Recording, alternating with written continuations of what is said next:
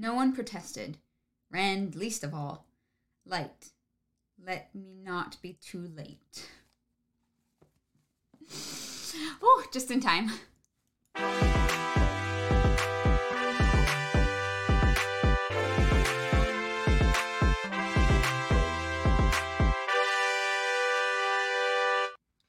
That is right. Welcome back to another episode of the Nerdy Wordy Book Club. This week we're covering chapters 25 through chapters 37, that's not good English, of The Great Hunt. Robert Jordan would not have written a sentence so poor in his fantastic writings. No. He's a better writer than you. Yeah. You know what? He had a lot of time to think about it, though. To be fair, you're like improv-ing. To be fair, I have not written anything. I mean, that's not true. I've written many things. I've not yet finished anything or allowed other people to see it in a long time. Right. Fair enough. Since college. We did get a super chat before we started. Yeah, so... Methany, thank you so much for that flicker. It's funny, like Lord Captain Flicker. There's gonna be lots of flickers in the chat, but we're not gonna get to flicker for a while here, for like a couple hours. So yeah, a couple hours. I mean, knowing the way this show goes, you're not wrong. Yeah, we've got a chunk to cover, y'all. Yeah. There was a lot. And yet, not as much happened in this chunk. Weirdly, it was a lot of like moving. True. Like, interestingly, there wasn't a lot of. And I think part of that is because this section of the book is so dedicated to trying to get this one thing. Yeah. As opposed to seeing different characters' perspectives. Like last week, we had to talk about what was going on at the White Tower, which we're starting to meet characters there, and we're starting to meet characters here and here and here and here. Mm-hmm. Whereas, other than the one kind of chapter in Kyrian, which I got all of your comments. I hear you. It is Kyrian. We're good. Kurhihahin. We're good. I'm just going to say it wrong every time. Karaihahan. Kurhihahin. Once we get past the... once we kind of... other than the one chapter where we introduce a bunch of Kyrianins, which is a terrible name for people. Kyrianins? I would have gone with Kyrianites. Oh, okay. Kyrianin, it just sounds like you stumbled over your own tongue at the end of the word. Like you just accidentally added the extra... Mm-hmm. Yeah, I get that. Yeah, it's not my favorite name. But this section of the book, we kind of stick with one group of characters who we already kind of know, and we see them on this kind of desperate quest in a way that we haven't really seen in this series so far. Mm-hmm. And there was like the element of Rand having to stay put for a little bit, like and wait for others to catch up with him. Like this section of the book was kind of a lot different than most things we've had so far. Mm-hmm, yeah. They're like waiting around, like, is Ingthar here yet? Yeah. Like, yeah. I'm gonna. Although interesting, like, it was fun to see the parallels between him staying at this inn with the inn they stayed at in Baerlon. Yeah. When that gets attacked by the Fade, I was like, God damn, Rand can't catch a break. The same kind of thing keeps happening to him. Jason seriously. Trainer, thank you for joining the Nargs of the Nerd Table. Thank you. Before we get into the chapter by chapter breakdown, y'all, I just wanted to throw out there that we actually have a Narg shirt that we are launching today. Mm-hmm. Oh, I should have had this ready already. Yeah, I thought you don't have the link to the store. I don't. I'm gonna have it really quick. I messed up. Oh, God. Guys, this is the most professional show. This is the most professional possible. Wait, it's right there. That's such a long link. I know, it's weird. But we're dropping a link. I'm just gonna drop the link in chat in case anyone, might be interested. Hey, Alexander! Thank you for the super chat. Thank you for the super chat. There's the link to There's the link to our new Narg shirt. Thank you so much. It just says Narg Smart. It's cute. We just wanted a shirt with our that Narg emote on the chest. So. Yeah. So it's there if you into it. Yeah, we'll probably plug that again at the end. But for now, let's get into chapter 25, where Rand does something. Rand gets to kill. What? Right. It's Kyrian. It's every time I read it, my brain just goes. Yeah. Like I thought it was gonna be like carrion, like a carrion bird, like a vulture. Oh. But it's not. That would have been a little on the nose. A little bit. Yeah, a little on the nose. But I feel like it's close enough to kind of get that. But I mean, that city though. Mm-hmm. That city. Yeah, so we get to see this another large city, and this one is like very different from the cities that we've seen so far. There's like this outer town area where people are entertaining themselves or are viewing entertainment and dressed in fun colors and laughing and being raucous and rowdy and, you know, just kind of enjoying life, I guess. I don't know. Because then you find out that basically the king is just like paying for them to be distracted so they don't have to like think too much about anything. And then like they cross the gates into the inner city and it's like not like it's like dead. It's like I don't know, like a cemetery. Like people are just like, I wouldn't say it's like a cemetery. The way it was described to me, I was like, I would not want to be here. Everyone seems anxious and sad and like sure, but it's full like, of like action. Like people, it's not like lethargic. It's still very busy. It's just a very different kind of busy. Yeah. A cemetery I would describe as a dead place, though. I mean, the fact that they like... I attributed it more to like the difference between like Greenwich Village in New York and Wall Street. You know what I mean? Like the difference between like, oh, look, all of these people are dressed the way that they want to dress and they're expressing themselves. Whereas Wall Street, they're all in kind of the same suit and they're all anxious and they're all doing their thing, but it's still a very busy place. Right. Okay. But I cemeteries like... I don't know. I read it and I was like, ooh. When I hear the word cemetery, I think there's like a lone grave digger doing his job, but like, you know, it's a dead place. Whereas Cairhien is very much alive. And I think what's so interesting about the disparity between the Foregate and between the city proper is that it is showing that there are two very different kinds of bustling livelihoods happening so intertwined with one another. But so separate. Yeah. Because like it seems like they're not the people outside are not allowed in, and the people who are inside like do not go out. Like when Rand is like, where's the best inn out there? And the person at the gate is like, like you know what I mean? Like thank God Rand has Huron for this part, to be honest. Like Rand would probably have like died immediately. Yeah. Well, I don't know. I think that side in might have tapped in at the last minute to save his life. Sure, I guess. I think the other thing that's really fun about this section is that this is kind of the closest we've come to a culture that is really been touched by the Aiel Wars and is still feeling the effects of that. Yeah. And that the people at the Foregate are there because the Aiel Wars 20 years ago pushed them out of their lands. Yeah, there's no farms out there anymore, and they have no desire to go back. But like 20 years? 20 that's a long time for a king to be like, puppets, enjoy these puppets and forget about your problems. I mean, he's rich. Peasants. Well, yeah. yes, but kings are usually rich because they make their money off the backs of the people, and so the kind of the financial loss that he is probably taking in taxes on those lands not being run by farmers is probably pretty huge. Yeah, you'd think he would like help them restore those lands so that people could go back to but they're still too scared, right? Like 20 years later, they are still too afraid of the Aiel coming out of the mountain pass. And, you know, in these chapters, we see an Aiel come out of that mountain pass and we actually get to meet Aiel for the first time, which is very fun. It's very cool. But you know, there's a real almost generational trauma, and these books are all about generational trauma. But there's a real generational trauma in Cairhien in terms of the fallout of the Aiel Wars, and it really makes it interesting that when people look at Rand, one of the first things they look at him and go is Aiel. Like there's almost that like flight or flight response in them just because he happens to look like he's Aiel, and obviously you know we know that he is. Yeah, he kind of has to be. Based on the show, but Chat wants you to take your beanie off because it literally blends in. It's the same color. No, because my hair looks... I didn't shower this morning, so my hair is just...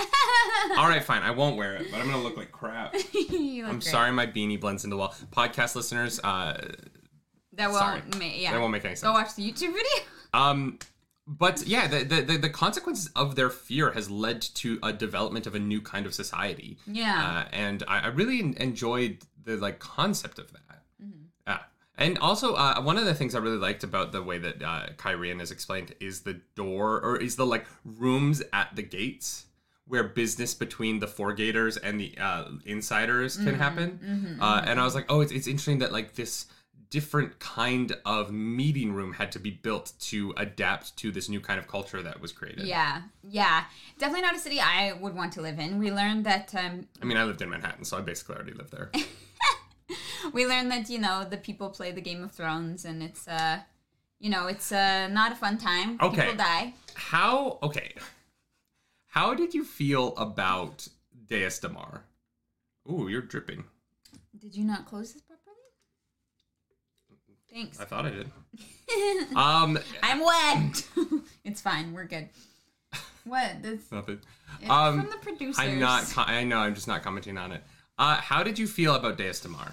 I literally was like Game of Thrones, but less interesting. It started to wear on me because everyone just kept talking about it. And like no one ever gave me any idea how it functioned because it didn't seem to function at all. No, it doesn't. It doesn't make any sense. It's literally people straight up assassinating one another and sending letters. Yeah. And I see what he was trying to go for, but I don't think I don't think we were able to really experience what I think Robert Jordan was trying to get at, especially because it's just a small chunk of the book, right? A Game of Thrones, like the Song of Ice and Fire, is books and books and will probably never be finished. I'm so sorry. But you know what I mean? Like it is developed over a long period of time, and you really get a sense of how the characters play it. Whereas like this felt like the Nickelodeon version. I don't think that's it for me. Okay. The Game of Thrones makes sense immediately because it is kingdoms that are separated who want the main throne. Yes. This is just everybody in town sucks, and everybody knows that everybody in town sucks. Yeah. At the end, right? And like I think the thing about the difference between Game of Thrones and this to me is that Game of Thrones is about lords who have power battling for more power. Yeah. And Deus Damar is everybody in this city is a miserable wretch because they're trying to get something. Trying to get more power, I guess. But it seems like they're pretty wealthy. It seems like the city is pretty well off. And and it is all from Rand's perspective so much to the point where it just got to the point where I got tired of it in that one section because I was like, I'm excited that Rand we're not doesn't there care. Yeah. The main character is not trying to learn more about this. He's actively spending chapter after chapter ignoring it. And so for me as a reader, I was like, well, if the main character doesn't care about this, I don't know why I'm expected to. If the main character isn't going to pursue more knowledge about this, and I get the feeling I'm never going to learn about this, I kind of start to tune it out. Yeah, but then the main character has consequences for doing so. Not really. I mean, yeah. In what sense, though? This is a Tom. Spoiler chat. You can just say. No, I know. We're jumping way ahead, but Tom's girlfriend, the significant other, gets straight up murdered because Rand goes to see Tom. Sure. Right? Like Rand is responsible for her dying. Shadowling, thank you for that super chat. Shadowling, thank you so much. That's RJ making you feel like Rand does in Game of Thrones, his perspective of the people in the Game of Thrones. Oh, 100%. Yeah. I'm not saying, I when it was introduced, I liked it. It was just that as that chapter kept going on, I just kind of was like, it's very intentionally annoying. I agree with Deshiva. It is intentionally annoying, but it is annoying. And I was just kind of like, I just wish I had some more context. Because of the way that Robert Jordan has started to intersperse chapters with different perspectives, I kind of wish here we could have gotten a little chunk of it that was from a perspective of someone inside the Deus Damar, so that we could have had just a touch of it. Yeah, of how someone who actually knows how to play it, how it unfolds, because okay, for example, if we had a little bit more context on how the Deus Damar was played, I think that when Tom Maryland's girlfriend is killed because Rand talked to him, I would have understood why. But I don't see what anyone gets out of Rand, the death of the Gleeman's girlfriend who talked to Rand one time. I can't. I feel like I'm a pretty smart dude. I cannot follow what anybody gets out of that in terms of a political victory. So the politics of it is that the guy wanted to question Tom, and she was there and in the way. If she hadn't have been in the room, she probably would have been fine, right? Okay. So let's say that his goal is to question Tom and that he needs real answers out of Tom. Yeah. The way to do that is to use her. If you're a cutthroat political person, you take that woman as a hostage because that is that guy's girl, and you use her to get him to talk to you. You don't just kill her and leave her body there for him to find, right? That is where I'm like, I don't. Either the people on the other side are playing the game really poorly, or they didn't have a plan and it just kind of happens. Well, but and that's kind of what a lot of this feels like, is like the plan isn't quite there. Like in Game of Thrones, you can kind of see certain things coming from a mile away, or you can't, and there are an interesting surprise, and things are much more well thought out. Where as this one just kind of felt like messy. Yeah, and so that's where I'm like, okay, so the Deus Damar is just this messy thing. Because that's the only real play of it that we see. When it's devolved into murder, right? We know that like people didn't used to just straight up kill each other. Sure, but why? Like, what do you get politically out of just killing? Like, not killing Rand, right? Nobody makes a play at Rand. Yeah. In fact, Rand is able to, like, walk around the gardens with a bunch of people and no one notices. I was like, this Deus Damar thing, it's very convenient that Rand, Loial, and Huron are all able to get away. Get away? Yeah, Huron's like, your servant hurt himself. And then they're able to all go to the gardens and have this, like, exploratory search of the gardens for, like, a half hour. And everyone's like, I wonder where that Randall Thor is. Yeah. No one noticed. No one knows. No one was like, "Hey, look, they're in the garden." Everybody noticed, but no one like saw them. Everyone noticed they were gone. That's my point. No, that's 100% my point.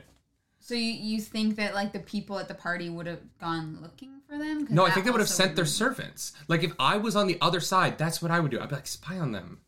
The servants are all like at this, like there are like hired help by the host of the party, but their own servants are off doing other things, which is why Huron and Mat go off and do their own things as well. Yeah, I know. And if the goal of the party is to meet Rand al'Thor, you send your servants to spy on him.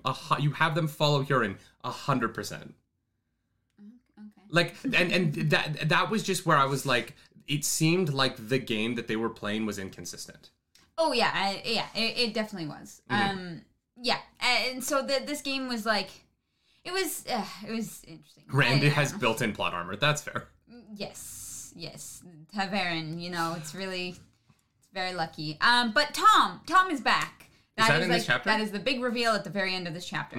Mm-hmm. Which is very cool. We kind of already said it because we talked about his girlfriend, which is why I was like, But Tom is just there doing his thing. And Rand is like, I still got your harp and your flute, and it was not the reunion that we wanted, but I think it was kind of the one that needed to happen. Well, because Tom is like, I can't.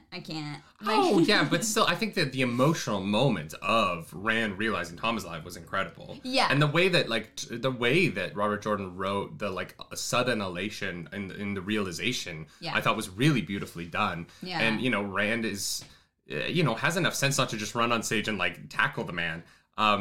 And I love the writing of Tom looks up, sees him, and just gives him a subtle nod to the side, and meets him in the hallway. And I was like, oh God, like Tom. First of all, Tom Maryland is like the most like cool person. I know. Like as much as I love Lan, and Lan has my heart, Tom is like full on like just like the dude, like Big Lebowski's just like chill. He's like ready for any situation. Yeah. And I really loved. He's like, I got a hurt leg, but I'm fine. I'm glad you didn't say you would have died, but I'm good. Yeah. He's very like. I guess for Rand it's different because Rand doesn't know he's alive, but Tom obviously knows. Like, for Tom it's more of a like, it's weird that you're here kind of thing. Why? Well, I mean. Like, what reason would he think that Rand would have to be in the city? Like, it seems like a weird place to see him. I feel like anywhere's a weird, but like, I don't know. I feel like for Tom, he's aware that he's Ta'veren. I think that Tom has that knowledge of being like, God damn it. Yeah. I thought I was out. I don't think he's surprised to see Rand. I think he's like, they're pulling me back in. Every time I get out, they pull me back in. John Cornea, thank you for that super chat. Thank you for the super chat. It's a game of houses, not throne. Each house is playing a different game with different goals. It's really messy. And they all suck at it. I get that. I just... The Game of Houses didn't feel important enough to this book to really get into. And so it was just kind of this like aside that happened for a few chapters. Yeah. So that Rand could get the horn stolen. Yeah. And it was like a really big concept for an aside that I was like, I just wish we'd either spent a little bit more time with it or a little bit less. Yeah. But I feel like we got this like middle ground of like, I heard Deus Damar a lot. And I don't know what it is. Yeah. I don't like know how I didn't see anybody win. I didn't see anyone get a victory within the Game of Houses. You know what I mean? I only saw people either do nothing or be messy. And like I would have liked either further extremes on both sides or just more information, but I just feel like I feel like I'm just repeating myself, but yeah, no, I agree. It was not my favorite part of the series so far.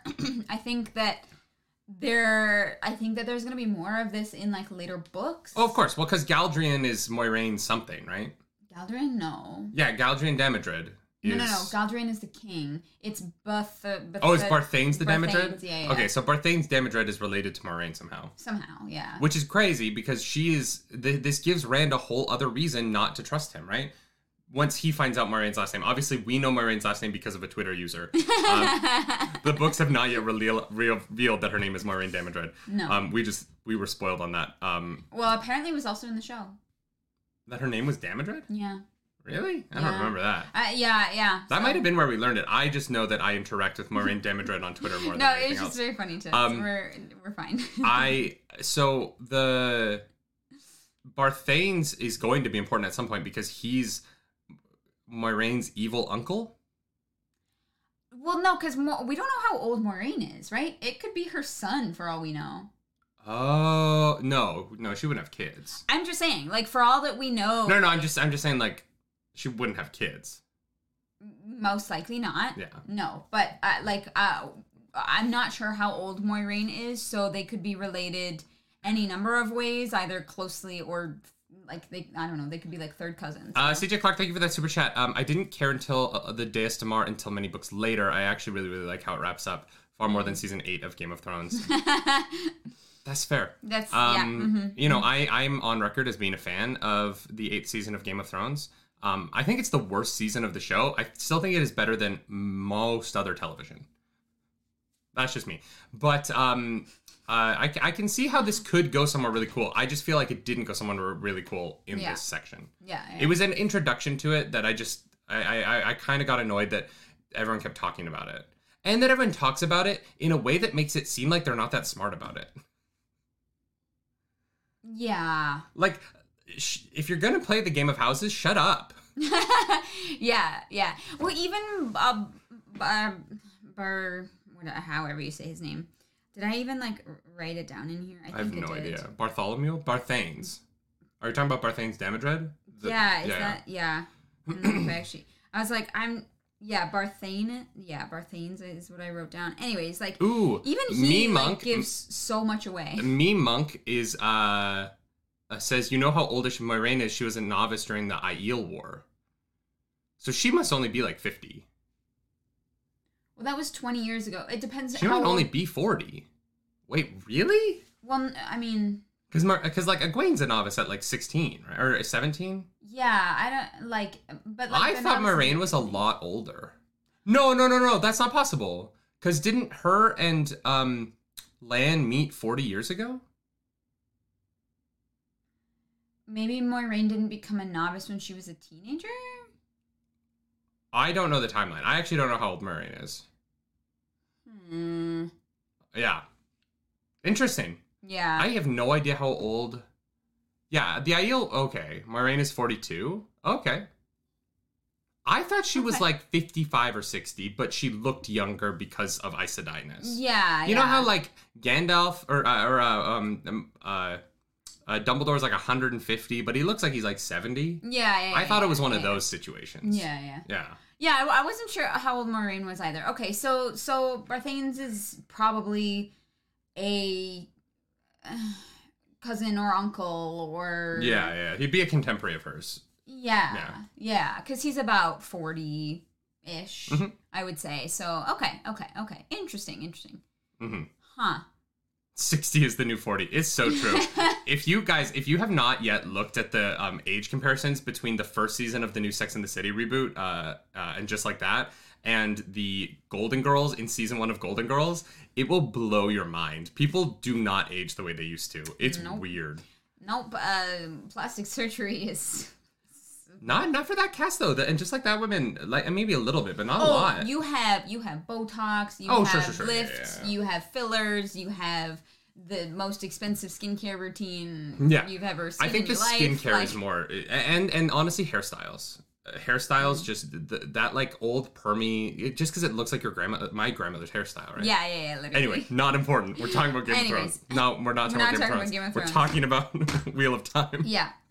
Oh, okay. So in chapter 25, Rand did actually burn 3 invitations. I forgot that was like right. Yeah, he just is like whipping them in the fire. He's like, nah, bitch, nah. I ain't playing. I was like, oh, this is gonna be a bad idea. Well, and what I loved about it is that everyone else is so like, you can't do that. You have to answer invitations or else there'll be consequences. And Rand is like, okay, so if I answer invitations, there'll be no consequences? And they're like, no, there will also be consequences. And Rand is like, then... Okay, well then fuck it. Well, but this is my point, right? Yeah.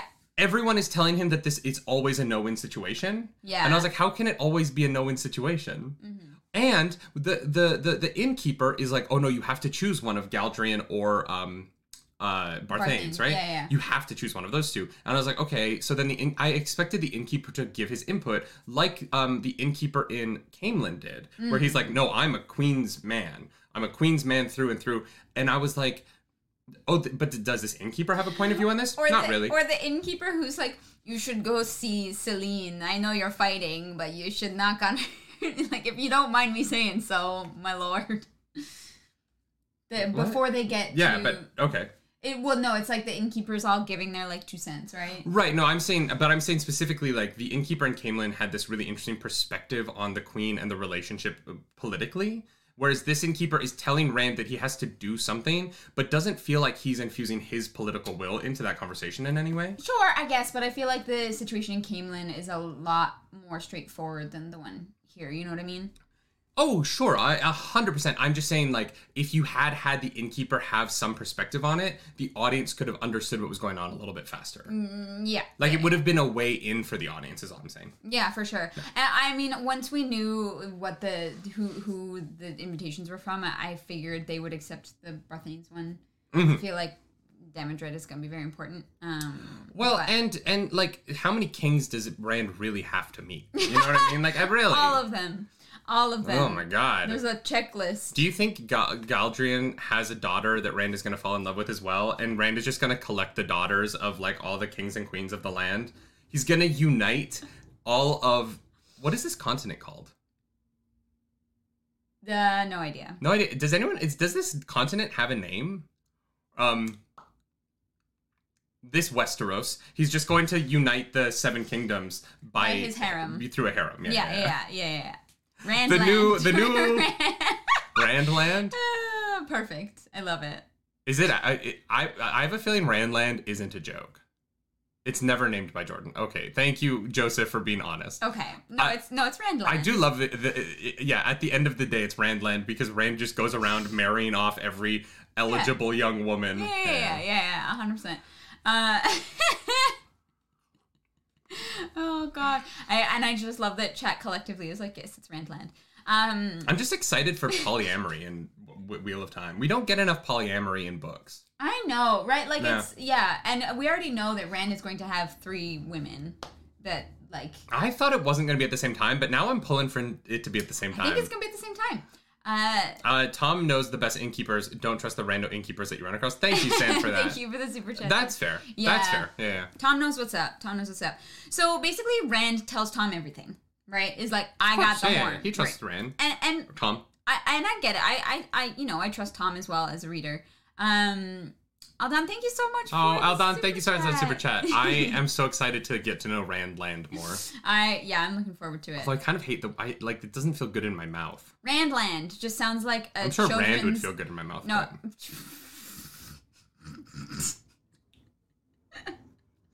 Got him. Wow. Yeah, I was gonna say Randland sounds like a child's amusement park, but like that has like really sketchy rides. Like you're like, I don't know if we should get on that roller coaster. yeah. Randland. Hi there, welcome to Randland. Would you like to ride the Minnie Mouse? So, oh god. So yeah, basically Rand spills everything to Tom. Tom is like, yeah, you know what? I'm good. Clean break.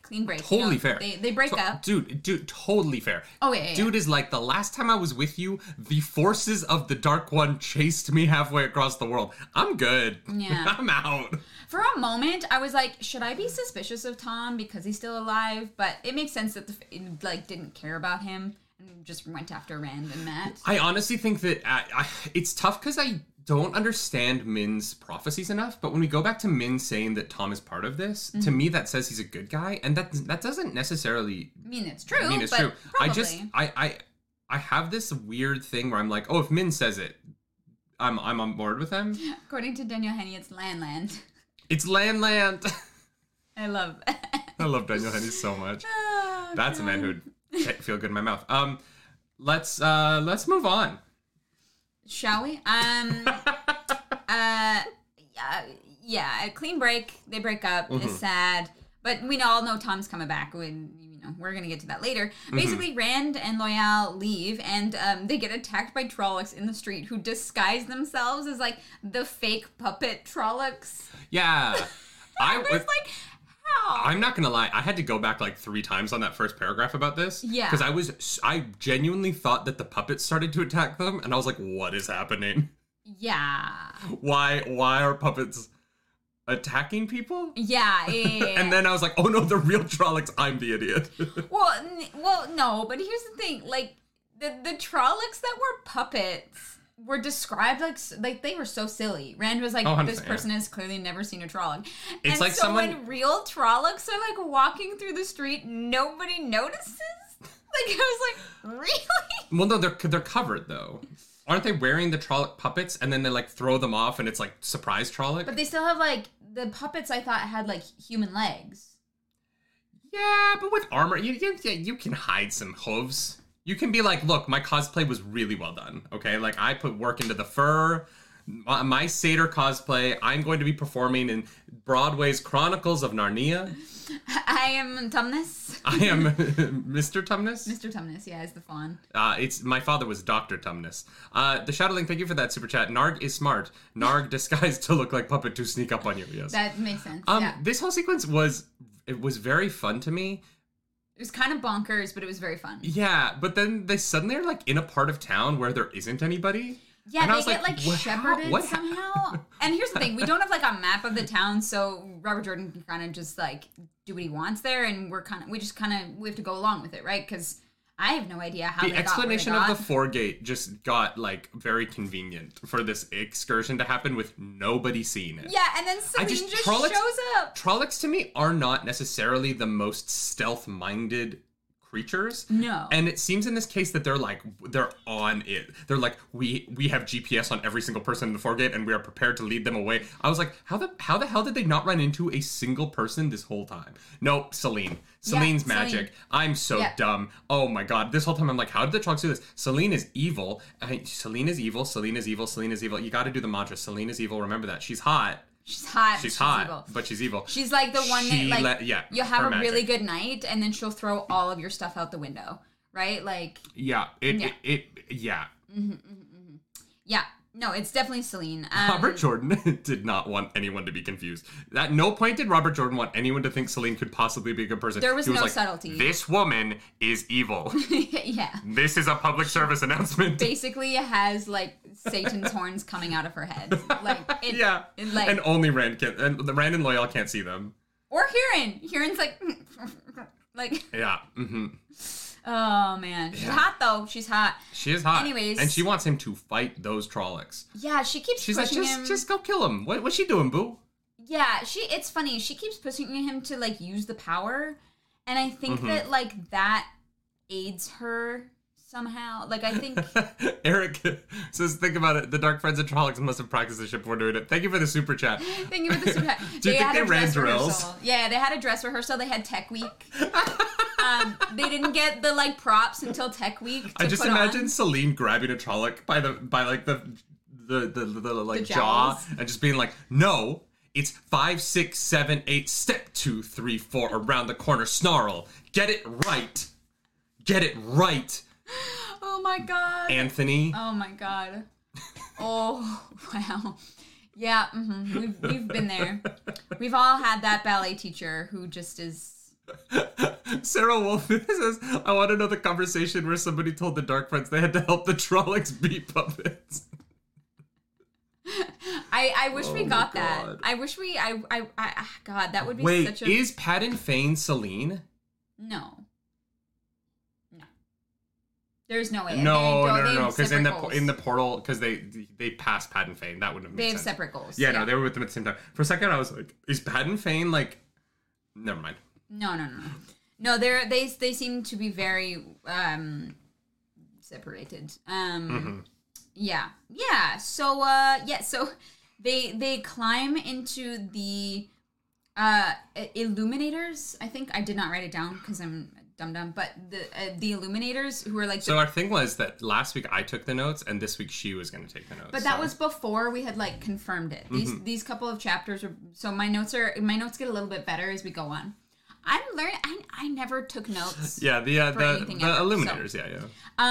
The firework people. The firework people who will literally murder you to keep their firework secrets. It's like It was like going to the Magic Castle in Los Angeles. You know what I mean? Like, you need an invitation. Yeah, you don't mess with Disney. Don't ask questions. Yeah, My thing about fireworks is that if they have fireworks, can't they have guns? Why don't they have guns yet? They're not creative. Weren't fireworks the precursor to Chinese like missiles? Or did I just like watch Mulan and I'm like, this is history. This is how it all works. Mulan. Okay. Yeah. Doesn't Mulan take place at like that time in fireworks were in China long before guns? Okay. So the moral of the story is don't watch children's animated movies and be like, oh, I think I understand how the world works. That's history. No, no. I thought medieval China had like some form of like not like handguns, but like. But they would blow fireworks at each other to knock them off the roofs of buildings. Yeah. Right? Yeah, and explode Isn't them. that a thing? Maybe not. Well, I mean, it's what Mulan does to... There are no guns because they guard their secrets so closely. Interesting, because the Illuminators are like, no guns. No guns. Just fireworks. Honestly, like, fair, though. God, it'd be a nightmare. Yeah, but like, also, how would the Illuminators have killed them? I wish that we'd kind of seen that. Because they talked it up, and I was like, oh, do the Illuminators have, like, weird weapons? Like, real cool weapons? And then we didn't see them, and I was like, oh, okay. Yeah, I don't like, know. Rand has a sword and is not bad at using it. I just don't... Look, I've seen people who run fireworks shows. I've worked with them. They're lovely people, but I don't look at them and go like, you're a trained warrior. Yeah, but, like, they also, like, they don't know, right? Mm-hmm. There's only 3 of them. They don't know how many Illuminators are in there. They don't know. They, like, you know, they just don't know. So, I don't know. I'd be pretty... And you know, Rand is not going to want to kill anyone who's, like... Obviously, if they're trying to kill him, it's fine. But, like, you want to avoid violence. I mean, I would not say that Rand's mission has been to avoid violence thus far. But, like... Or if it has, it's not doing a great job. But, like... It's not his fault. Like, he doesn't, like, go and attack other people. They attack him first, generally. Shadow, thank you so much for that super chat. So China had gunpowder for a long time. They had fire throwers that spat fire and things that fired rockets. It was much later that metallurgy developed to the point of being able to contain a proper explosion. Gotcha. Oh, okay. So it wasn't that the gunpowder was the thing that came second. It was that the metallurgy... Okay, that makes sense. Right, that makes sense. Okay. I know a lot about swords. I know very little about guns. They don't interest me all that much. I'm much more interested in, like... Yeah. Combat weapons that are more up close, or bows and arrows. Yeah, we have a few swords. I like lightsabers. Yeah. At what point in medieval China did they develop the lightsaber? I would love to know. So they get into this place, and Rand keeps knocking the fireworks off course. And, like, I understand Loyal doing it, but like if Loyal can fit in whichever way they're going, Rand can get his shit together and pay attention. Rand is drunk because he also can't like touch the one power. He like goes into the void and it's like it's not there. Oh no! I think it's Selene. I think that Selene dampens his one powerness. You think so? Yeah, because because right before she shows up in the Foregate, Rand reaches out and it's like there. He feels it, but he's like, no, I'm not using you. I can fight Trollocs with my hands. I got this. And then Selene shows up, and immediately he like goes into his oneness again, and it feels murky. His ability to connect to the one power feels murkier. It's still there, but it's murkier. And I almost feel like Selene, when Selene is nearby, there's like more of the Dark One's taint on the one power. Huh, okay. As if she's like a magnet, because when he uses the one power on the portal stones to get out in the last chunk we talked about, he says like the one power was more tainted in that moment as well than in previous times when he had touched it. And so I think that there's something about either Selene is like a magnet for the Dark One's taint, which is such a weird sentence, or something like that, but it just feels like her presence near him is making it harder for him to channel. It's a performance anxiety. Thank you for that, Bruce. Yeah. Yeah, Selene's just too hot. He gets nervous. Selene is a taint magnet. Yeah. God damn it. Wow. Yeah, and then Loyal straight up kills a Trolloc because Rand can't... That was a long time ago. That was way back in Foregate. No. Yeah. No. Is that in the Illuminator's place? Yeah. Oh. Yeah, because Rand can't touch the soul. He can't. He for some reason, I thought that was in Foregate. No, the Trolloc is there. You have a little hair on your face. Let me get that. There we go. Rand can't touch. What? We're on video. I don't want to just be like a little eyelash sticking out. No, Rand can't touch the power, and that's and Loyal is like gonna die. Yeah. And then Loyal shows up. And do you think that Loyal will get more comfortable with violence throughout the series, or do you think he will maintain this like abject fear of hurting others? I think so, and I think that's. I asked two questions. Oh, sorry. The second one. No. Sorry, the second one. I think that like. Yes or no, both. You think he's going to make you think that he will never become like the warrior Ogier? No, I don't think so, and I think that I think that it's a direct reflection kind of on like people like in our world, like coming back to real life, people who are larger physically tend to be more careful of how they move and how they interact with the world because they're larger and are automatically like a little bit more intimidating. And I think that like that really, you know, someone who's average is not going to think about that the same way that like, you know, Loyal is an Ogier and he's very strong and very large and could do a lot of damage. And I think that as long as like the heart is in the right place, there's that like fear of like hurting people by accident. And so I think I'm not talking about by accident though. I'm talking about in battle. Like I'm not talking about like walking around the streets of Cairhien. I'm talking about like when the final battle comes, we've already seen Loyal make a weapon, which he's never made. He sung that quarterstaff into existence, and now he's killed a Trolloc. I'm saying like I think he's gonna 12 books from now at the final battle is Ogier gonna be like sorry, well, no, I'm so sorry, or is he gonna be like a warrior? I think he might like help like defend things, but I don't know if Loyal has like the like mindset to be to like rush into battle and like just like knock Trolloc heads together. You know what I mean? I don't think that we can judge where his mindset would be based on where his mindset is now, though. I think that I feel like Robert Jordan is building the character in that way. Oh, sure. I'm saying that like the trauma of the things they're going to go through changes people. If Loyal is the same character at the end of the series that he is now, then it's kind of like, well, then he didn't go on a journey, right? Like I would almost be more interested to see a Loyal change in that way. I'm not saying I want him to become bloodthirsty.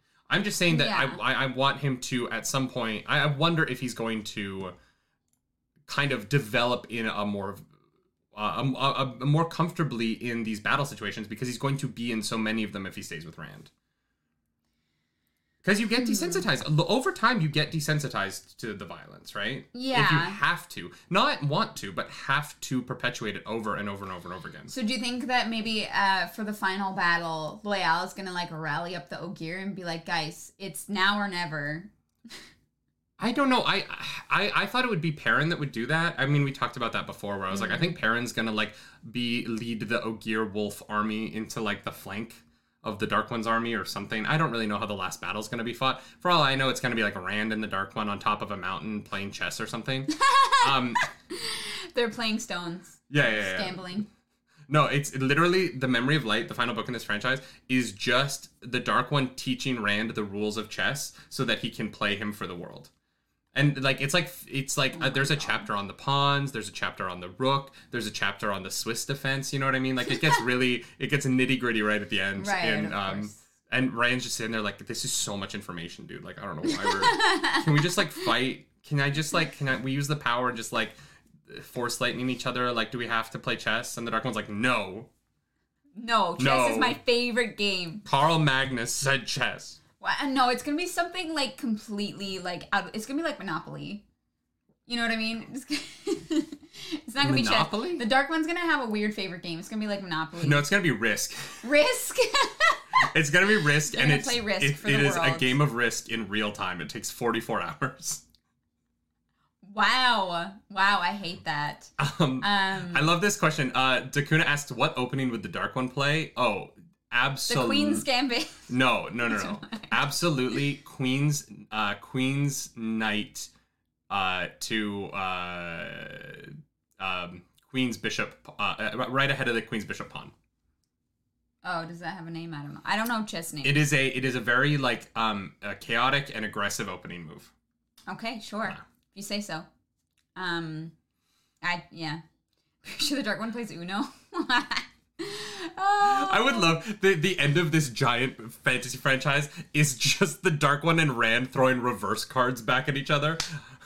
It's Ella. It's just two Ellas from TikTok. That girl who's like reverse. Oh my god. Yeah, that would be great. I feel like I've derailed this conversation so hard. Where were we? No, it was great. Loial kills a Trolloc. I don't really know exactly where Loial is headed in this, but he seems like very upset about having to use violence at all. So, we'll see. I don't think that's an Ogier thing, though. I think everybody's first kill, and I say that as someone who has never killed anybody, and God, I hope I don't have to. But yeah, I don't know. I that was a very rational response. I wasn't like, oh wow, the Ogier really don't like killing people. I was like, wow, it sucks to kill someone. You know what I mean?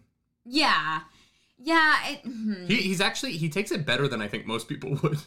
Yeah, I guess, especially coming from like the setting where there is no, like, you do not use violence at all.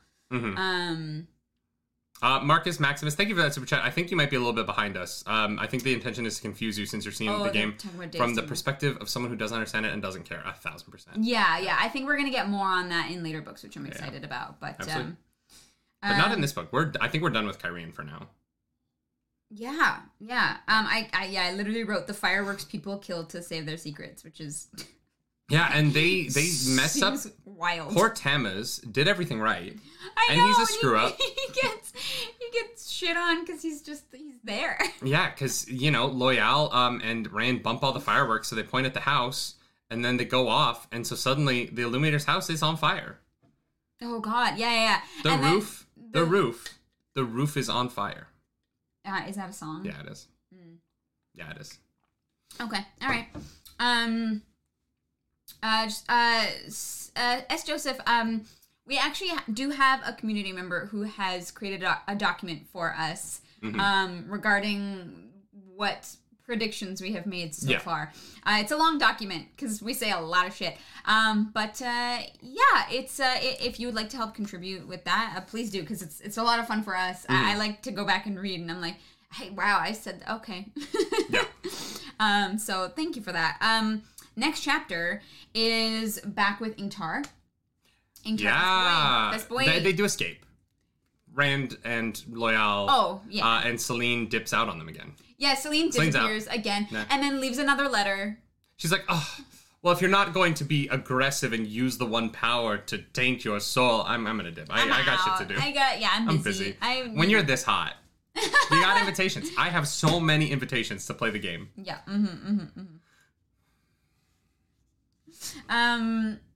Yeah. So we get to Ingtar, and we kind of jump ahead with them. We find out that they followed the trail to where Rand stole the horn, and the wolves are calling him Shadow Killer, I think was the name. Yeah. The Perrin knows that the horn was taken by someone who the wolves call Shadow Killer, but Perrin does not yet know that it's Rand. No, does not know that's Rand. Right, thank you for that super chat. Rand, thank you. Just finished another reread. Congratulations. I can't wait to say that I have read this once, let alone a reread. Jesus. So excited to go through this epic journey. We're so excited too. This is really fun. Yeah, we're having a blast. This is the highlight of our week for sure. 1000%. But it's great. Yeah. Yeah. Thank you for that super chat. Thank you. So we find out that the wolves are referring to. We don't know it's Rand, but he is Shadow Killer. He snuck in, took the horn, pieced out, and so they're heading through the mountains, and boom, Aiel. Yeah, just standing pops there. out of there. He's like, I don't need to hide. I'm here. Hello. Yeah, nice but also not. He doesn't have his veil up. Yeah, veil down. He's just like there to talk. Okay, we don't need to be too worried then, I guess. Which is such a weird, oh man, the concept of the veil. I'm really interested to hear why and where it comes from, because we're not there yet. They live in the desert. They live in a waste. Yeah, it's a desert. They have to protect themselves. Yeah, but I don't know what the veiling has to do with the idea of murder and violence. Oh, okay. Yeah, that's what I mean. We don't know a lot about Aiel culture yet and norms and stuff, which I'm super excited to get into. I think that'll be next book. If I'm being honest, I think that's going to be book 3. I don't. Really? Well, if the big conclusion of this book happens on Tommen's head, which is on the other side of the world, it feels like it's going to take time to get back to the Aiel. Unless they're going to Portal Stone again, but... can time and... Yeah, I know, but I don't know that, if he doesn't have a reason to do that... I guess Tarvalon is close to the Aiel waste, so maybe it will. Yeah, it's one of those things where I'm I don't know, but I have a feeling the Aiel are going to be a lot more important once they get the dagger at the end of this book. Because the one thing I know they're going to do is get the dagger. They have to get the dagger because Matt's dying. And there's no way he And then they have to get Matt and the dagger to Tarvalon. Right? So, those are the 2 events that have to happen at the end of this book and at the beginning of the next book. Yeah. Other than that, I have no idea. Yeah. We got to get the dagger, because I agree. I don't think Matt dies. But yeah, so the Aiel pops out and basically tells them that he's looking for Rand without saying it's Rand. He's looking for, you wrote it down, right? What he says. This was the last chapter that I read before the man who comes in the morning, or the man who comes with the dawn, something like that. Yeah, that's 24. We're on chapter 28 for this one. It's okay. We can just... Yeah, sorry. This was literally the last chapter I read before. I was like... He who comes with the dawn. Thank you, chat. Oh, this is a short chapter. Yeah, it's not very long. They're asking about Trollocs. I thought there'd be a chunk to find. No, I don't think there is. It's just a long conversation. Right. What are you looking for? Exactly what he says. The man who comes with the dawn. Chat. Oh, what are the signs? It said we will know when we hear of him, and we will know when we see him, for he will be marked, which I'm sure is the heron scar. Boom. Yeah, definitely going to be marked. He'll come from the west, which is the 2 rivers. Yeah. Beyond this final. Well, although for the Aiel, everyone in this land comes from the west. True. Yeah. But he will be of our blood. Obviously, he's a ginger, so it's and his mom was Aiel on Dragonmount, right? He will go to... The books haven't revealed that yet, but we know that. I think it's Ruidian? Ruidian? I don't know how to pronounce it. Yeah. And lead us out of the threefold land. So we already have a prophecy earlier that we thought meant that Rand would go see the Aiel and bring them out of the waste. So it's definitely gotta be Rand. I have a feeling that's going to happen sooner than later. Based on what we learn about the Sanshin, and we're going to get through the Sanshin stuff. We're already an hour in. We're only 3 chapters, and we need to move the pace here a little bit. The what we know about the Sanshin and their people and now we have them wanting to take out the Aes Sedai, who I know that we need at the final battle. Yeah. And now that we know that from the women in the setting that the Aiel have their version of the Aes Sedai, Yeah. I think that Rand is going to have to bring those Aiel Aes Sedai to help the Aes Sedai to fight the Sanchen's Aes Sedai. Yeah. There's gonna be a big magic battle, which honestly I'm super stoked about. But yeah, there's like a symbol. He says it is under the sign he will conquer. And as I read this, I was like, he's gonna draw like the dragon banner. But he didn't. It's the ancient symbol of the Aes Sedai. And Varen is like, get that out of here. Yeah, it's the yin and yang symbol. Yeah. Without the dots. Yeah, so I have a feeling that. So maybe Rand actually won't go to the Aiel Ways for a while then, because I think he has to align with the Aes Sedai first. Why? Well, if he's using the Aes Sedai symbol, the flame, like. No, because at the end of this book, he will announce himself in front of the Watchers on the Waves, because he's going to Tommen's Head where they are, right? So he will be using that symbol at the end of this book. He will be the Dragon Reborn within the next week. We'll be talking about how he is the Dragon Reborn. You think so? Yeah, because the prophecy is that he has to proclaim himself in front of the Watchers on the Waves, and he's going to go see them. So he's going to fly the banner next year. Otherwise, is he going to Tommen's Head, not announcing himself before the Watchers on the Waves, leaving and then coming back, going all the way back to Tarfall? Is he just bouncing from side of the country to the side of the country constantly? Because if he has to announce himself there, and he's going to be there now, I think it would be weird for him not to. And then 3 books later, he's like, "Oh, I have to go back to Tommen's Head so I can announce myself." Are the Watchers on the Waves the Ascension? I don't remember. Yeah. They are? Okay. I believe so. That's my understanding of it so far. Okay. All right. Are you guys disagreeing on how to pronounce ship captain? It's pronounced Chicago. Chicago. Oh my god. Yeah, and then that's basically that chapter. It's super quick. It comes up again later when they're all reunited. But yeah, moving on. We had a chapter, which is first half is the white cloaks and the questioners. Wow. Shit gets dark. Basically we find out, honestly, I don't think we were given a lot of information in this chunk, but we do know that the questioners are literal child murderers. Apparently their beliefs are that the sins of the mother run down for 5 generations and the sins of the father for 10. Isn't it 7 and 10? I thought it was 5. I think it's 5 and 10. I remember 7. Yeah, that's insane. It is insane. Especially because my great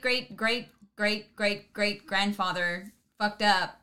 And in quotations, obviously you seem to be pretty guilty until proven innocent here. Especially if you yeah, the White Cloaks are a wild. white person. Yeah. In our culture, it's 10 generations, men 10 generations ago probably did some shit. Probably did some bad shit. If I'm just being completely honest. You know what? Not even just white people. Anyone. 10 generations of men, someone did something wrong. Oh, yeah. It's kind of, yeah. And so basically it just gives them an excuse to proclaim everybody guilty. Which is this chapter was, I feel less factual information and more just these guys, hey, they suck. Don't forget. Well, they no, suck. but important. It was important to start setting up the Watchers on the Waves, and it's important to set up that the White Cloaks are headed towards Falme. Yeah. Falme, whatever. Yeah. And they're gonna be there. Yeah. So the White Cloaks, the Sanchin are the thing that the White Cloaks hate the most, right? They openly use magic. They're very comfortable with the channeling. And so this chapter is really setting up this 4-pronged finale, right? Where the White Cloaks are going to be there, the Sanchin are going to be there, Padan Fane's going to be there, and Rand and his team are going to be there. And so it is kind of this, and I'm assuming Moiraine is going to show up. I'm assuming she knows that this is where all this is going to go down. I hope Moiraine shows up. I miss her. Yeah, I do miss Moiraine as well. Yeah. And so I think that it's going to be, whatever happens in this final section on Tommen's Head is going to be this, this meeting of all of these groups of people. Because otherwise, why are we spending time with these White Cloaks? They're exactly, yeah. The first time I was they're on the Almith Plain. They're on the other side of the world. Why should I care? Well, that's what when I was reading this, I was I don't understand really where they are. And so it was very confusing for me. But they're definitely going to meet up. But do you think do you think that the White Cloaks are going to be a help for Rand or a hindrance? I don't know how they could be a help. I mean, like, the Sanshin are not. They might be a help in the sense that, like, they are the Sanshin get caught up fighting them, but to be honest, I don't see how the White Cloaks do anything against the Sanshin. Well, the White Cloaks do have a lot of, like, power behind them. No, because but their power over the Aes Sedai is they use the Aes Sedai's oaths against them, right? And so they create situations where they attack when they are not under attack. But the Sanshin or Shanshin or whatever it is, they don't have that, right? The Aes Sedai with the Sanshin don't have oaths. They can do whatever they want. They can straight up attack. Right. And so that one defense that the White Cloaks have of, you know, the White Cloaks are like the big brother that like holds your fist against your face and is like, oh no, I'm not hitting you. I'm not hitting you. You know what I mean? Yeah. Like, you don't hit me. I'm not hitting you. Yeah. That's what the White Cloaks do to the Aes Sedai. They can't do that to the Sanshin. And so I don't really know. I feel like they are very much at a disadvantage that they're not at with the Aes Sedai. Right. Within their own continent. Yeah. And, I mean, they're definitely going to play a part. The thing is, I don't know exactly what that entails because, everyone's kind of all against one another, right? And maybe it's like we get a weird Hobbit Battle of the Five Armies kind of deal. Oh, are the sandworms going to come out of the ground and... God, I hope not. Create tunnels. Sam, thank you so much for the super chat. Sam B, thank you that. Remember that Boris from the prologue is operating on the Almith Plain, but Alzamon told him to continue his good works there. Yes, Boris is doing something there. Yeah. It's doing something. Yeah, I mean, probably murdering babies. Probably. If anyone is murdering babies, it's the Dark Ones people, right? Oh, for sure. Yeah. Do you think that the Sanshin have dark friends among them? Oh. You know what? I hadn't thought about that. Yeah, there's this weird like thing in my brain where like the Dark One is this continent's villain, but like he's everywhere. He's the Dark One. Yeah. I mean, yeah, right? I would assume so. Yeah, they would have to. Yeah, for sure. Unless his influence doesn't spread that far. Right, like there is an element in this series where like the Dark One's influence spreads from Shaiol Ghul. Yeah. And so like they're pretty far across the water, so maybe not. Maybe it's lessened there. But maybe there is. I don't know. Well, I mean, they are going to have Padden Fane among them, so... Well, yeah, now obviously there is a dark friend. But I was reading this and I was like, how far does the Dark One's influence go? I would assume it seeps into everything. You know, the same way that like evil seeps into us all. Yeah, for sure. And like these guys don't seem very nice. No. These Sanshin guys. They do not. They do not seem very nice at all. So moving on to the second half of that chapter is our good friend Ship Captain. Ship Captain! Bail Dome and he's back, baby! Let's go! He's basically like, oh, there's a ship following us. Go into the shallows. And so the ship realizes that he's trying to get away and literally explodes the ocean on all three sides. Yeah, it's pretty cool. And is like, nah. And Bail Dome's like, God damn it. All right, stop the boat. I wish this had been the post-credit scene of season 1. Yeah. You know what I mean? Like this makes so much the visual of this. Though, well, not Bail Doman's ship. Yeah, I wish that it had been the Sanshin's ship doing this to a ship. To be like, oh my god, like these women are so powerful in the power. Because this scene just makes more sense tactically than the tidal wave did. Yes. I still don't get what I don't understand the purpose of the tidal wave. Like, it's... Yeah, especially because we know that the Sanshin are collecting women who have the potential ability to channel, right? Like, that's their goal. They are going around to each village and collecting the women. Like, that's what the point of them is. And so having that as a post-credit scene makes no sense because any villages that were along the shore are totally, like, completely annihilated. Well, but there also weren't any villages. Like, the tidal wave to me was such a letdown at the end of the season to me because it made it I thought it was going to be like the first scene of this book. And now that I've read this book, I'm like, why did they do like I just genuinely cannot put together a reason why the tidal wave makes sense. Yeah.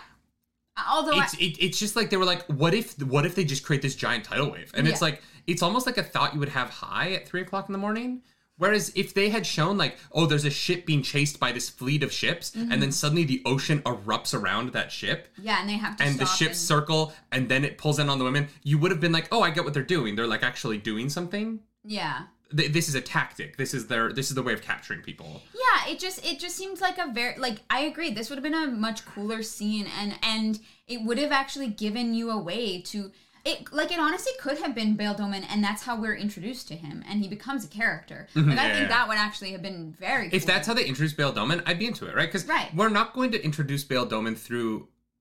Honestly, I would have been more excited about that, right? Like, have Bayle Domon... And think about it this way, right? Have the final scene of this, Bayle Domon's ship is boarded by the Sanshin. Yeah. After this magical moment, we have just seen Moiraine talk about how the Cuendillar is cracked and nothing can crack Cuendillar. And the final scene of the show is Bayle Domon and there's the Sanshin go into his quarters and on his desk is a piece of Cuendillar. Yeah. This thing that Moiraine had just said, like this whole sequence could have been the end of season 1 in a way that would have introduced the Sanshin, set us up for the next season, and like done all of these story things. Yeah. Where we are introduced to characters and the Cuendillar would have tied it into Moiraine. Yeah. Instead that final scene is so unconnected to the rest of the show. Yeah. That it was an odd... and even here, we don't even meet the Sanshin until 500 pages into this book. Yeah. And so like when I haven't watched the show, I was like, when do we meet the tidal wave people? Like Yeah. I don't know. And I have to say though, I think that their design was really cool. Oh, yeah, like, yeah. I enjoy the design. You know, I think the design is like solid, but yeah, that's the ball gag people.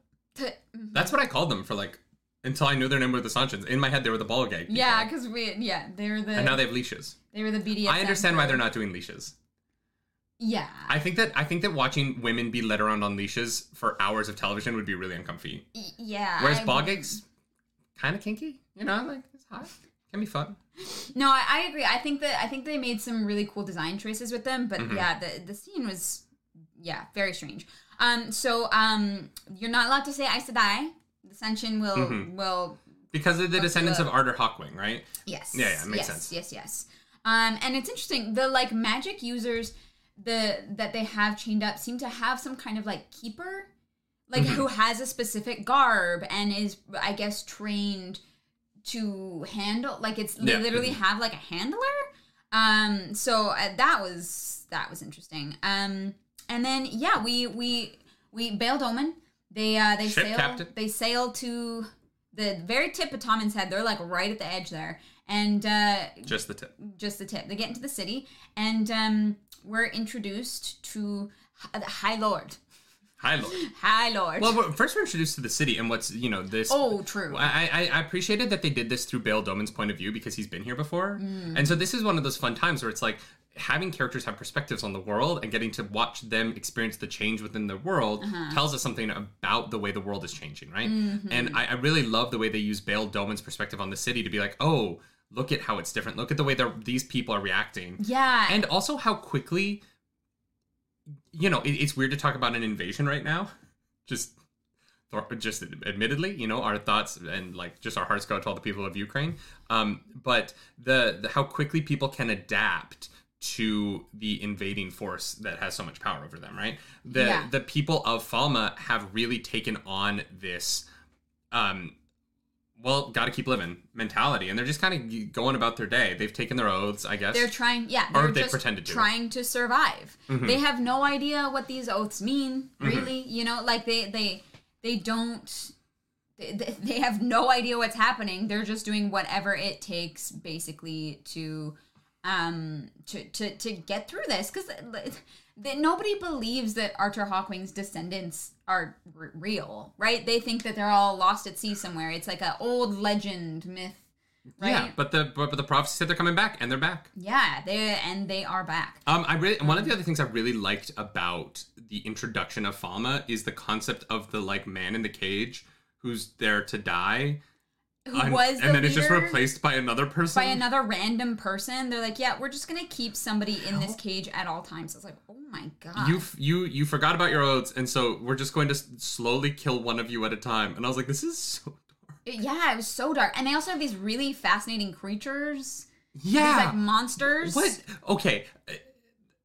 I thought Trollocs were like Trollocs and Drakkar. I was like, okay, we've met all of the creatures. We have not. There's going to be so many more creatures in Wheel of Time. Well, and they talked about Grom, the Sanchin. The Sanchin can go through the portal stones.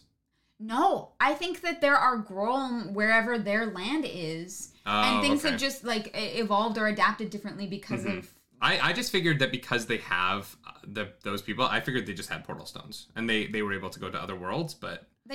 Those other worlds are supposed to be different timelines, so it's possible that, like, in that world, the Sanchin have already brought Grom over, right? Yeah. I hope this show has the budget to make those scaled cat lizards. I'm so into it. I want one. It's like a lion and a lizard had a baby, and I want one. Yeah. It wouldn't have fur, so I wouldn't be allergic to it. That's true. Because it has scales, so we could have that. Yeah, we could. If it was a cat with scales, we could have it in the house. That would be great. Awesome. I would love that. Sorry. They're just saying the Sanchin are like the Australians. Sailing over. So yeah, we meet the High Lord, and he is like... they do this thing, and it's kind of a trope, but where like the High Lord is a little bit chill, but his like right hand man is not. No, has just zero chill. Yeah. Like less than zero chill. He's like, you will speak properly in front of the captain, and the High Lord's like, dude, calm down. Like, he doesn't even say anything. He's like, whatever. Like he's like, But he gets the guy to leave, and he's like, I'm fascinated by you. Yeah. Cuendillar. And I'm like, how is Bail Domon going to get out of this? Because we learned that, he's collecting Cuendillar, I don't know how the hell you say it. He's collecting it, and the only one who has a bigger collection is literally the Empress herself. And so I wonder if that is going to come into play, especially like several books down the line, because we know that this substance Cuendillar? stone, whatever it is rare. It's even rarer over there than it is over here. What do you mean if it'll come into play? Well, there's it's like the seal on the Dark Ones. Yeah, but that's what I mean. Like it's like of course it's like gonna come into play. An entire collection. Oh, she called me and then called you. Okay. Yeah. Your mom's trying to get. Eric, thank you for that super chat. Man in the Cage is the Watcher's leader. Yeah, but they said when he dies, they're gonna replace him with another one, right? Yeah. It doesn't matter who it is. I love. Just gonna replace apparently, him. Canonically, the Sanchins sound like they're from Texas. So they're just like. Is that? Don't you mention the acid die in front of me. No. Don't you dare, Bail Domon. No, that doesn't work for me. Oh, you call yourself a ship captain? Well, let me tell you what, Bail Domon. I'm going to take your Cuendillar. I'm going to... Yeah. Mm. Oh, God. That is definitely not how I imagined they sounded, but all right, sure. We'll go with it. Matthew McConaughey would be so funny. That would be I would funny. love if Matthew McConaughey was like a big Wheel of Time fan. He was like, I just want to be on the show. And like, do you want to be the High Lord? And he's like, well, hell all right. Oh, God. So the High Lord, I think drinks coffee. I think that's what calf is supposed to be. I love, just call it coffee. Every fantasy universe wants to be like calf. Oh, it's Jav. Oh, it's like... Yeah. There's always like a word for it. Just call it coffee. Yeah, I know. It's coffee. It's like a dark substance that the aroma is enjoyable as well. But like every sci-fi fantasy universe wants to call it calf. And it's like, just let it be coffee. Just coffee. Every other word in the book is English. It is fine if they drink coffee. It is not world breaking that coffee still exists. Or maybe coffee doesn't exist anymore because we use it all up and because we're dicks like that. And then, the apocalypse happened and they didn't know what coffee was. So they called it something because they needed a name for it. Oh, sure. It's just that it's one of those things where like you get into these cultures in these books and these movies and it's always like, what is this? Oh, that's a mug. Oh, okay. What is this? That's a cup. What is this? Oh, that's a pancake. What is this? It's calf. And you're like, if everything else has the same name, why is coffee the one thing that just consistently... Coffee and tobacco. Coffee and tobacco are like the two things that every sci-fi fantasy franchise wants to have like a slightly shortened name. Yeah. That's not a shortened name. Longbottom Leaf is very long. It is always funny. It is always coffee that is shortened to like calf or jav or... There's always some weird... It's always the drugs. It's always the drugs. Maybe that's it. Maybe, you know what? Drugs. Maybe that's it. Maybe it's like in the 90s, Robert Jordan was like, God, I don't want this to get banned out of schools. And so I'm going to change the names of things like that so that, That's, yeah. I was going to say the MPAA doesn't come from me, but the MPAA is a movie organization, so. Yeah. Anyways, we get to chapter 30. We're kind of left. That's all we get of Ship Captain this chunk, and I'm hoping he shows up at the end because he's probably going to be there. I think that he's how Rand escapes. Oh, okay, fair enough. I think that shit's going to go down on Tom and Head, and I think that Rand and Mat and Perrin are going to escape Tom and Head on his ship, and he's going to sail them to Tarvalon. And that's how Mat gets to Tarvalon in the next book. Is that they're being chased, and I think that like literally this book is going to end with them being chased by the Sanshin, and Rand is going to have to channel to push the Sanshin back. Okay, interesting. That's my prediction for the end of the book. Here's the thing. Rand's going to have to come up with some fancy stuff to fight the other channelers, because I don't think he does. No, because he seems pretty powerful. Yeah, I think that the freedom of not being leashed gives him a power that they don't have. Especially because he's also very strong. Like, even Varen is like, I can't use portal stones. Yeah, the one power seems to be very much like a magic system based on like will and intent. And I know that there's like weaves that people can learn that allow them to do specific things, but there seems to be a lot of magic use in this world that is based on almost like the Green Lanterns, right? Where it's like, oh, if you have enough will, you can make something happen. And when you take a power like that and you give it to a group of people who are leashed, who are literally being controlled in their day-to-day actions, because they lose will and intent, their ability to be creative with the one power is diminished, and therefore their power is diminished. No matter how powerful you are, if you can't be creative with it, you're gonna lose. I think that's one of the really in the Harry Potter books when they introduced that Flitwick is this dueling champion. Because he's brilliant, right? And because he's smaller, but he would outthink his opponents. Yeah. And magic is one of those things where, like, if you can outthink something like, if you can outthink your opponent with magic, you'll usually win. And so sure. I really love the concept of the leashing because they have so much power, and yet when you put them against someone like Rand, who's going to have the freedom to behave any way that he wants and doesn't need to be told what to do, he will have the advantage in that fight.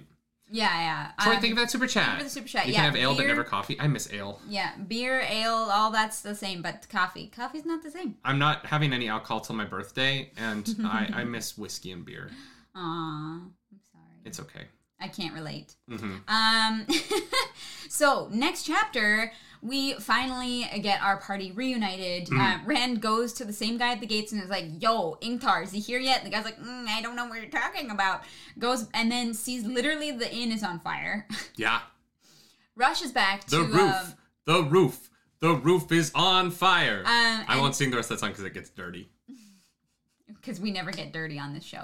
No. We don't. I can't say the next part of that song without shouting. Okay. Yeah. Please don't do that. Yeah. I'm surprised you don't know that song. Yeah, Rand runs back and goes in. They obviously know what happened. The thing that bothers me is that there's a couple times in this chunk where Rand thinks he sees something and it's like, oh, I'm just being nervous. And it's like, no, dude. You saw it. Like, he's like, I thought I saw. Yeah, but he's losing. He doesn't want to believe that he's losing his mind, so he cannot trust his own eyes right now. Like, and that's the whole the whole story of what he's like. He's been told by everyone that he's going to lose his mind. He's going to see things that aren't there, and so when he starts to do that, his first instinct is to say, "Nope, didn't see anything. It's just side in. It's just the taint, right?" Rand, come on. Yeah, he literally starts he's like. Thinks he sees like dark friends like spying on them. Of course, the inn light's on fire. He has to go back, pull Huron out, and poor Huron. What a G. They lost. What a boss. Huron, man, what a good dude. Huron's doing his best. So they lose the horn, and in the same way, the dagger. The dagger is inside the case. And Padan Fain clearly doesn't know how to open it because that case is heavy, so it'd be much easier to just take the horn and the dagger and run, right? But they have to take the full case.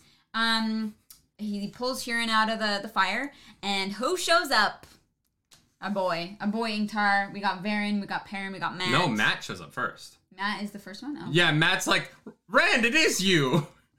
Because Ingtar, Right. Yeah, because Matt's like the first one running up, and he's just there, and I was like, what? And then they're all there, and I was like, oh, okay. I was like, why is Mat alone? Why is Mat?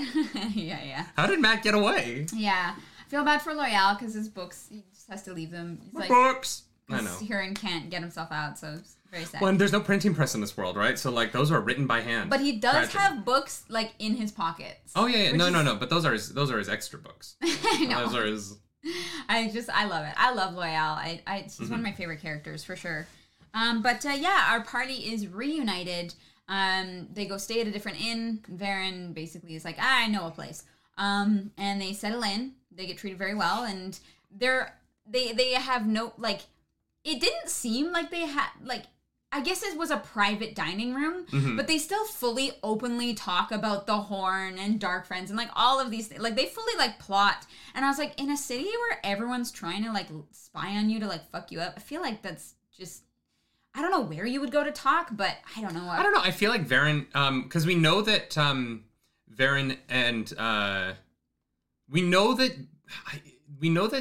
at least Siuan has a weave that allows them to not be heard outside the room they're in, right? Like, because we see that in the section where Moiraine and have that conversation. So we know that there is a way for the Aes Sedai to protect a room from being eavesdropped on. Yeah. And Maybe so Varen does that, yeah. I don't know. I wouldn't think too much into it, and No, unless that's unless something explicitly happens later. But the way that everything goes in Kyrian, no one eavesdrops on them, or else something different would have happened, right? Yeah. It was just interesting because I didn't think about that at all. I was just like, oh, they're just freely talking about. All right, cool. Yeah. Yes, we find out that the that dig site that Rand was so pulled to is a Sangreal. Yeah. And that he absorbed the power of, right? It kind of sounds like that's what happened, which is weird. So who's going to absorb the power of the other one? It's either Moiraine or Egwene. I don't know. I think it might be Elaine. You think so? Yeah, if they're going to be like a duo, you know what I mean? If they're going to be, and like, you know, it doesn't necessarily have to be someone who Rand is romantically partnered with, but I would be really interested to see that other Angreal be absorbed. And maybe it's not absorbed. It just, that's the way it read to me. Yeah, I guess so. It was just interesting. I literally wrote down the quote because Varen is straight up talking to Rand at this point in front of everybody else. Yeah. But it's like, what Aes Sedai today would aid a man channeling, right? No. And it's full like, because Ingtar's there, and Ingtar's like, oh, well, this thing seems very dangerous. Like, it shouldn't be, like, unearthed. And Varen's like, I wouldn't worry about it too much. And Rand's like, I'm not worried. It made me say I had to go see the Aiel. So, you know. Yeah. It was Drake, thank you for that super chat. I always think of Sidon, Sidar as AC and DC power. You can do the same things, sure, but not the same way. Oh, interesting. And when we find, Varen does say that these two have to be used in conjunction with each other. Drake, would you say that you've been thunderstruck? Thunderstruck! Oh my god. All right, the podcast listeners are gonna... All right, that's... It's alright! Our mic is peaking so badly. Sorry. But it is weird because in that chapter, we kind of had no idea what was going on. Obviously, it was like a powerful object. And it seems that Rand just like... I don't even know how to... Josh Truff!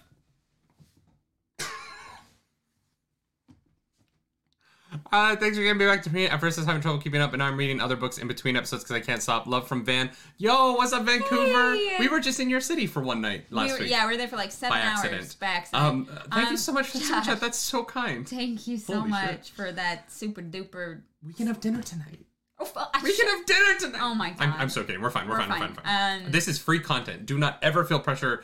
We appreciate the super chats. It is incredibly kind. Y'all, this community is amazing. But like, please do not ever feel pressure to donate or anything. I promise are doing all right. Yeah. But we do appreciate Josh, it very much. thank you. That is really, really kind of you. Thank you. Yeah, I feel like people who like, you should get like a badge. I know, right? I know. YouTube needs to get on that. Although if you do become a Narg of the Nerd Table, you do get a badge. So I mean, like if you have a super chat like that, you should just automatically get a month. yeah. Can we turn that on somehow? I don't. Like super I don't chats think over a so. certain level get like an automatic month of Nargdom. I don't think that there's a feature for that, but we can look into it. Anyway, not important. Yeah. Anyways, become a Narg of the Nerd Table if you want a cute badge. So they we get a little bit of info about that artifact, I guess, from the Age of Legends. Yeah, very cool. Yeah, and then we get my favorite part of this whole chapter is that they're sitting there and she's like, okay, well, if we wait 2 days, I will put in some feelers, say that I'm interested in invitation, and then I'll get one. And and Huron's like, Rand already has one. Rand's like, yeah, it's the one thing I saved from the fire. Yeah. Which, thank goodness, I guess. Then Verin takes the invitation from the king and goes, oh, Barthanes, that's fantastic. Crumples up the other one and throws it in I almost wish that Robert Jordan had been right. And then she exclaimed, Kobe, and tossed it into the fire. Oh, yeah. Kobe. Yeah, no, it was that moment. I thought for sure that Verin was not going to just toss the other letter in the fire. Like, she does not give a damn. And I thought it was very funny. Because it is very reminiscent of what Rand has been doing. Which I'm sure is on purpose. Well, and they already know. So at this point, they already know. So we skipped over the fact that at this point they already know that the horn went through Barthane's manor, right? Because Huron, despite the fact that he was injured, Huron is such a boss that he was like, I have to keep working. Mm-hmm. He's like you and I at 1:00 in the morning when we're still editing stuff. Yeah. Except better than both of us. He's like, I gotta keep working, and so they know that it's Barthane, so they're accepting this the letter because they're like, we need to figure out where that horn is. Yeah, and we need to steal it. And they're like, is it Ocean's 11 time? I think it's Ocean's 11 time. Ocean's 11 time. William Essling, did you know that steak is meat? What's up, dude? Hi, steak is meat. Thank you for the super chat. Thank you for the super chat. And so yeah, they are like, we're gonna Ocean's 11 this shit. Yeah. We're gonna have like some of us pretend to be rich, some of us pretend to be servants. Matt is a little shit about it. And like I get it, but also like Matt, like, don't you want that dagger back? Like, he just is so salty. To be fair, he's dying. I guess. But he says he feels fine. Yeah, I don't know that that's true. I think that he's putting on a brave face. I think that the way that it's talked about, I think Matt Matt internally is in a tougher place than he admits. That's fair. The difficulty that he's going through is unimaginable, and I think that one of the things I really, I ever since the beginning of book 1, y'all know, I think Robert Jordan's writing is incredible. Yeah. And I think that one of the things that he's done really well in this section in terms of description is the way that he describes Matt and the way that he describes how other people view Matt versus like the relationship Matt seems to have with himself is really fascinating. And like, he just uses language that I would have never expected in so many of these cases. Yeah. And it's really beautiful. I'm really struck consistently by just the way that he describes the saddest things, but still makes them seem so real and almost hopeful is so nice. Yeah. Mm-hmm. Yeah. It's really well done. And there's I think we all like really sympathize with Matt, even though Matt's a little shit. Like a lot of the time, there's a lot of sympathy there for him, But he's just a prankster. Here's the thing, like, Show Matt is a very different character, obviously, because he's a thief. And I'm so guys, I read the original script for Wheel of Time that leaked this past week, and I don't like parts of it. But the thing I don't like most about it is the sex scene between Matt and Denya, the girl that he like sleeps with to rob. It's really uncomfortable, and it's very much, it doesn't feel like something that comes from Matt in the books. Yeah. And so Matt in the books is very different. He's not a bad person in any way. He's just a bored kid from a small town who's a little bit of a prankster, right? Yeah. And I think that being a prankster doesn't make you a bad person inherently in any way. And I don't know. I just wish we could have had more of the light that is the book Matt in the show. I do miss that. Yeah. Old Bones, thank you for the super chat. Matt's heroin addiction is only slightly comforted by the methadone Moiraine gave him. But here's the Seriously, that is the most apt description of what he looks like right now, is a former heroin addict on methadone. Yeah. And if you've never seen that, go to the 38th Street McDonald's on 7th Avenue in New York City if you want to see someone recovering on methadone. Well, and here's the thing, like, we know that the magics that have been worked on Matt are not working as well as originally anticipated. Mm-hmm. Matt, we find out that like Matt only has a few weeks. Yeah. Which is really, really scary. And honestly, all things considered, I think Matt like handles it fairly well. He's not giving up, and he's still able to keep a certain amount of lightheartedness, even though he's still smiling. You know what I mean? Yeah. So yes, it reminds me of that. He reminds me of that Elton John song. That's like, I'm still standing taller than I ever did. Yeah. Walking like a true survivor. Yeah, it's great. Yeah. So in Ocean's 11 time. Ocean's they 11. dress up for the party. Go to the party, and they're literally like, "Oh, we're invited tomorrow night. How convenient." There were 5 different dates. There are 5 different dates in here that you like could have chosen. Mm-hmm. Oh, there's also in the letter, Varian is like, "What project were you interested in, Barthanes or whatever?" And he's like, "I don't know what you're talking about, but I think it's meant to be the dig site." No, it is. That the king is unearthing. Yeah. So that part like kind of went over my head. Because Barthanes thinks that Rand is working for the king when he's there. Or is in line with the king when he's there. Samantha, thank you so much for that super chat. Thank you. Yes, we lost all our light, mischievous characters when Matt and Min got grimdarked on the show. I agree with that. Yeah. I read that pilot and I was like, oh, Amazon went to Rafe. It wasn't the other way around. I don't think Rafe was like, this is my version of Wheel of Time, right? I think that Amazon went to Rafe and was like, hi, we own Wheel of Time. You've read Wheel of Time. Can you make Wheel of Time Game of Thrones? And that's what that whole pilot reads like. It very much feels like someone was asked to do something. And I don't blame Rafe for that, right? Like these companies, when they commission you to do something, you do your best job at what they ask. And because they're going to have full say, like, you know, they can veto whatever the hell they want. Yeah, I do feel like it is very much a that pilot reads like someone was told to make it Game of Thrones. And that's how it goes. Yeah. You know? Yeah, exactly. So we get to the party. Basically Huron and Matt go off to try and find where the hell the Dark Friends went and took the horn. And so we get a lot of fun scenes with the whole Dace Damar thing again, which it's not subtle now. Literally, like Rand talks to Barthanes. Barthanes like full corners him. The Barthanes conversation was really well done. Oh, that was the best Dace Damar of the whole thing. It's the later one, and you know, and then he dies, right? Because he but he I don't know, he kind of gives no fucks at the end. But Barthanes' conversation is at least subtle in what he's trying to get out of Rand. And the first one, you understand. Yeah, but in the second one, he thinks that Rand isn't on Galdrian's side. The first one, where he's trying to suss out where Rand stands. I love that he's like... It's really... It's well written. Yeah, nice. I love that he's like, oh, I didn't realize you knew how to play the game so well. And Rand's like, what?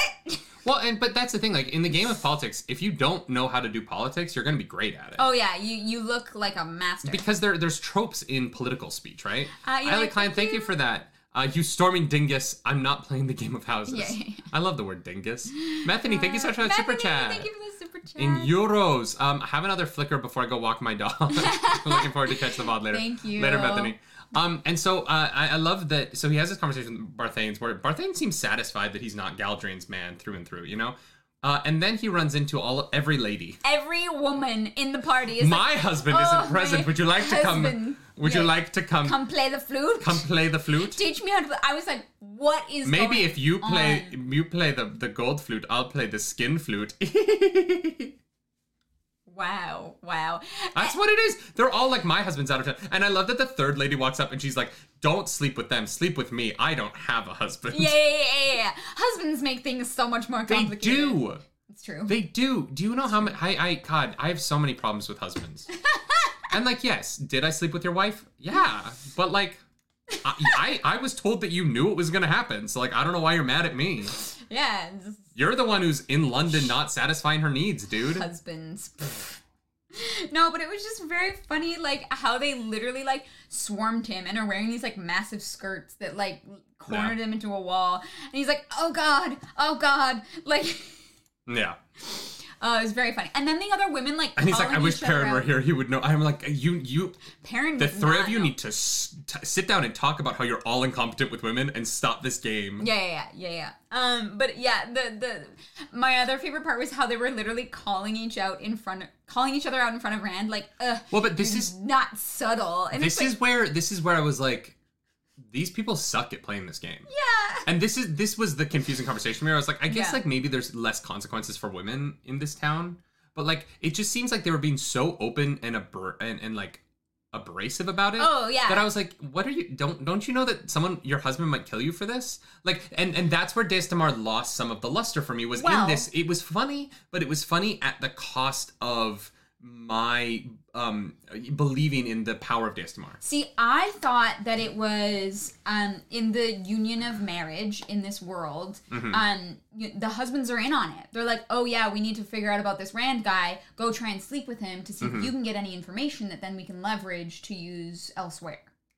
I figured the husbands were in on it at least part of the time. Right? Maybe, but you wouldn't do that as this publicly, right? Because it would be a shame on your marriage and whatnot. Everybody's doing it. Like, literally, if everyone's doing it, it's whatever. Yeah, and maybe everyone in that party is somewhat on the same side, because they're all Barthane's team and not Galdrian's. It just, it just read as so obvious that there would have been consequences for their actions. Yeah, I agree.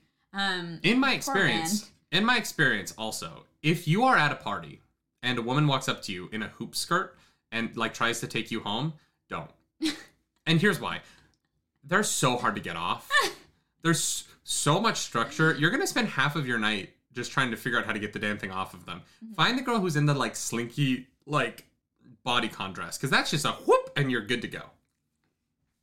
Yeah, that little black dress. That's dating advice from Nerdy Nightly. Wow, beautiful advice. Yeah. Don't go home with any woman whose clothing looks too complicated. It's not worth it.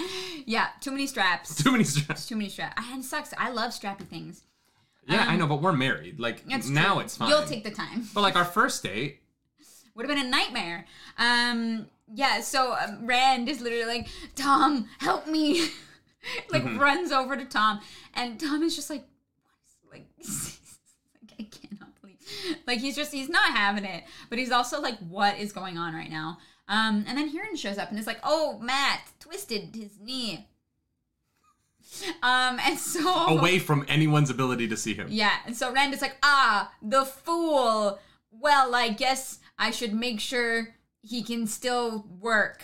Old Bones, thank you for that super chat. He asks, is the dress or the woman hard to get off? Both. Depends on if you know what you're doing, so no, I think that falls on you. It depends on the day. I know, I'm teasing. It depends on their mood, honestly. And I say that with all love and kindness, but, like, we're temperamental creatures. I don't know what to tell you. Everyone's gonna hate me after today. Oh my god. Oh god. So yeah, so they go outside and oh my god, they found the Waygate. Or Huron's like sniffing at a wall. And yeah. I got a little confused as to what was going on here because they're in a garden and then there was a wall and then Loial lifted Rand over the wall. Yeah, because there's no roof. It's literally just like a wall. Sure. And so they find the Waygate and then they open the Waygate and Machin Shin is able to come out a little bit. It's trying to get out, yeah. It's like bulging, like the door. Like the thing is though that like, yeah, I think that this is one of those instances of we've only had it explained. We've only experienced this thing once, and for it to already be different is weird to me. Because the ways are already like because we understand the ways to work one way. Yeah. And so the fact that the ways are immediately broken, I was like, oh, okay, like wow, that was really fast for this thing to not be viable anymore. Yeah. And for Machin Shin to be able to like push on the door. Yeah, I just didn't understand what was going on. It's tough because we have only experienced the ways once. And so it does make it like a little off-putting because you're like, okay, well, wait, but then how does this work? Because we don't know. Yeah. If Machin Shin is of the ways, can Machin Shin make the ways bigger? Is Machin Shin making the ways bigger, or is Machin Shin actually breaking the ways, or did Padan Fain break the ways? I don't know, and that's the thing is Machin Shin working for Fain? Like I just hope it's important later. I hope that this. I agree. I hope it isn't just trying to write out the ways and be like, and now we're done with the ways for the rest of the series. I hope that this comes back and is like an important, relevant thing at some point later in the books. Yeah. Because it kind of reads like it could be either. It could be like Robert Jordan didn't like the way the ways worked in the first book, and so he's just like writing it off and being like, all right, we're not going to talk about the ways anymore because Machin Shin's broken. It doesn't work. Or this is going to be very important later. It's going to be really cool, like what's going on there. Yeah. And I hope it's the second one. I agree. But right now, I don't really know. No, 100%. I agree. There was a moment that I wanted to like, oh, here it is. When Rand goes over to Tom and Tom is like, Brienne alone would give you an education such as every man should have at least once in his life. And I was like, did Tom... Probably. Did they... Okay. He's a Gleeman, of course. Yeah, but he's also with Dina. I don't know. I was one of Now, those but like, he's an older man. He's been around the block. I was like, I wonder what these lessons are. Sex. Wow. Oh, What I do didn't you get think? that. Rand is a virgin. No, I know, but I just mean like I don't know. There's something. She's not gonna there. like give classes. She's just gonna like screw him real I good. I know that. I don't. God, you're so innocent. I was making a joke. I know, and I was giving you shit. So so they're like Loyal literally saves them Again. saves Rand, Yeah. puts the stone back in. Loyal's doing a lot of saving this chunk. Oh, Loyal's 100%. on it. Yeah, and then before they leave, Barthane's Tom taught Brienne all she knows, probably. probably.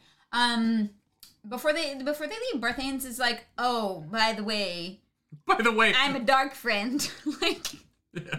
like, and Rand is so chill about it. He's like, oh, okay, thanks for the information. Bye, dude. yeah, I was like, It's like, what? oh, okay, all right. And then he dies. Yeah. Then he gets Do you think that he died killed. for telling Rand? yes. I don't. No. No. Here's the thing. Okay, so this is what's interesting about this. The Dark One, I think, needs Rand to go to Tom and Head. So I actually think Barthane's telling Rand about the whole Dark One thing is within the Dark One's plan. I think Galdrian killed Barthane's because Rand went to his house.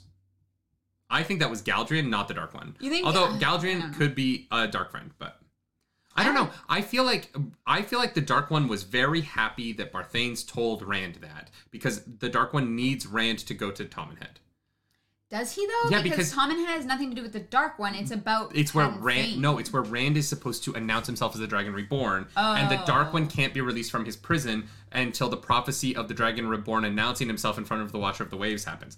This is Right. the weird thing about this book is that it's not one prophecy, right? There's this like thread of prophecies we're learning about, and they all lead into each other. And so we know that the Dark One wants to get out, but in order for the Dark One to get out, the seals have to be broken. But before the prophecy of the seals being broken happens, the Dragon Reborn has to announce himself before the Watchers on the Waves. And so the Dark One, I think, knows about all the prophecies going back. And so the Dark One wants Rand to go to Tom and Head to announce himself so that the seals can be broken so that he can get out. Yeah. Like, Dark One's playing long game here, and I don't think killing Barthanes helps him. I guess, but Barthanes was literally like ripped to pieces, right? And his head was put on a spike in front of the fireplace or something. Mm-hmm. You think Galdrain ordered that? That doesn't seem very like. I think that if you were trying to like make it seem like Dark Friends did it or like Trollocs did it, yeah, you would have it. You would like make it like more aggressive. I think that like if you were trying to play Deus Damar, you don't want it to look like he died playing Deus Damar. Does that make sense? I guess. Huh. I don't know. Because does Galdrain know that there are Dark Friends and Trollocs around? Like, I have no idea. We haven't met Galdrian. I guess. Yeah. You know what I mean? I guess We you're right. don't spend time with him in this book. Yeah.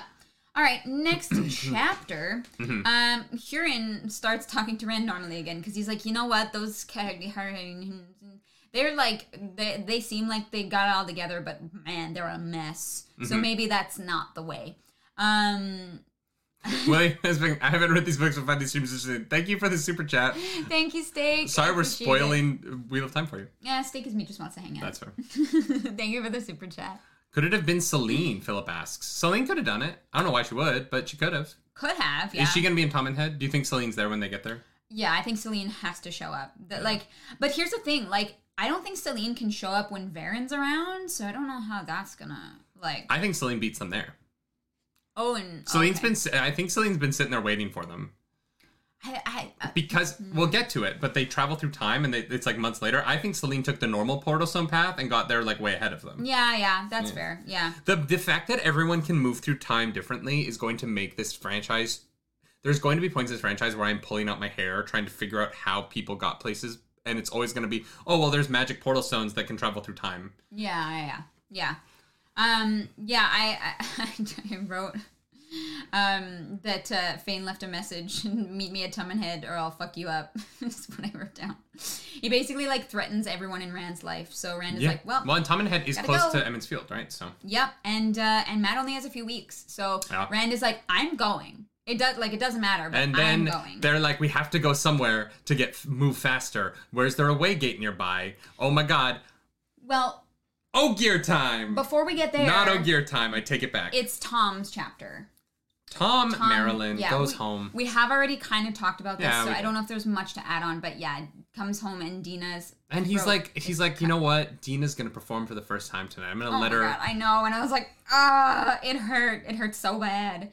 Yeah. Yeah, and then they make it seem like it's like Barthane's people who there murdered it, and then Xena, I think, who is like, oh no, he The famously, warrior princess. or no, is it Xena or is it Zira? Can't remember. Xena. I think it's Xena.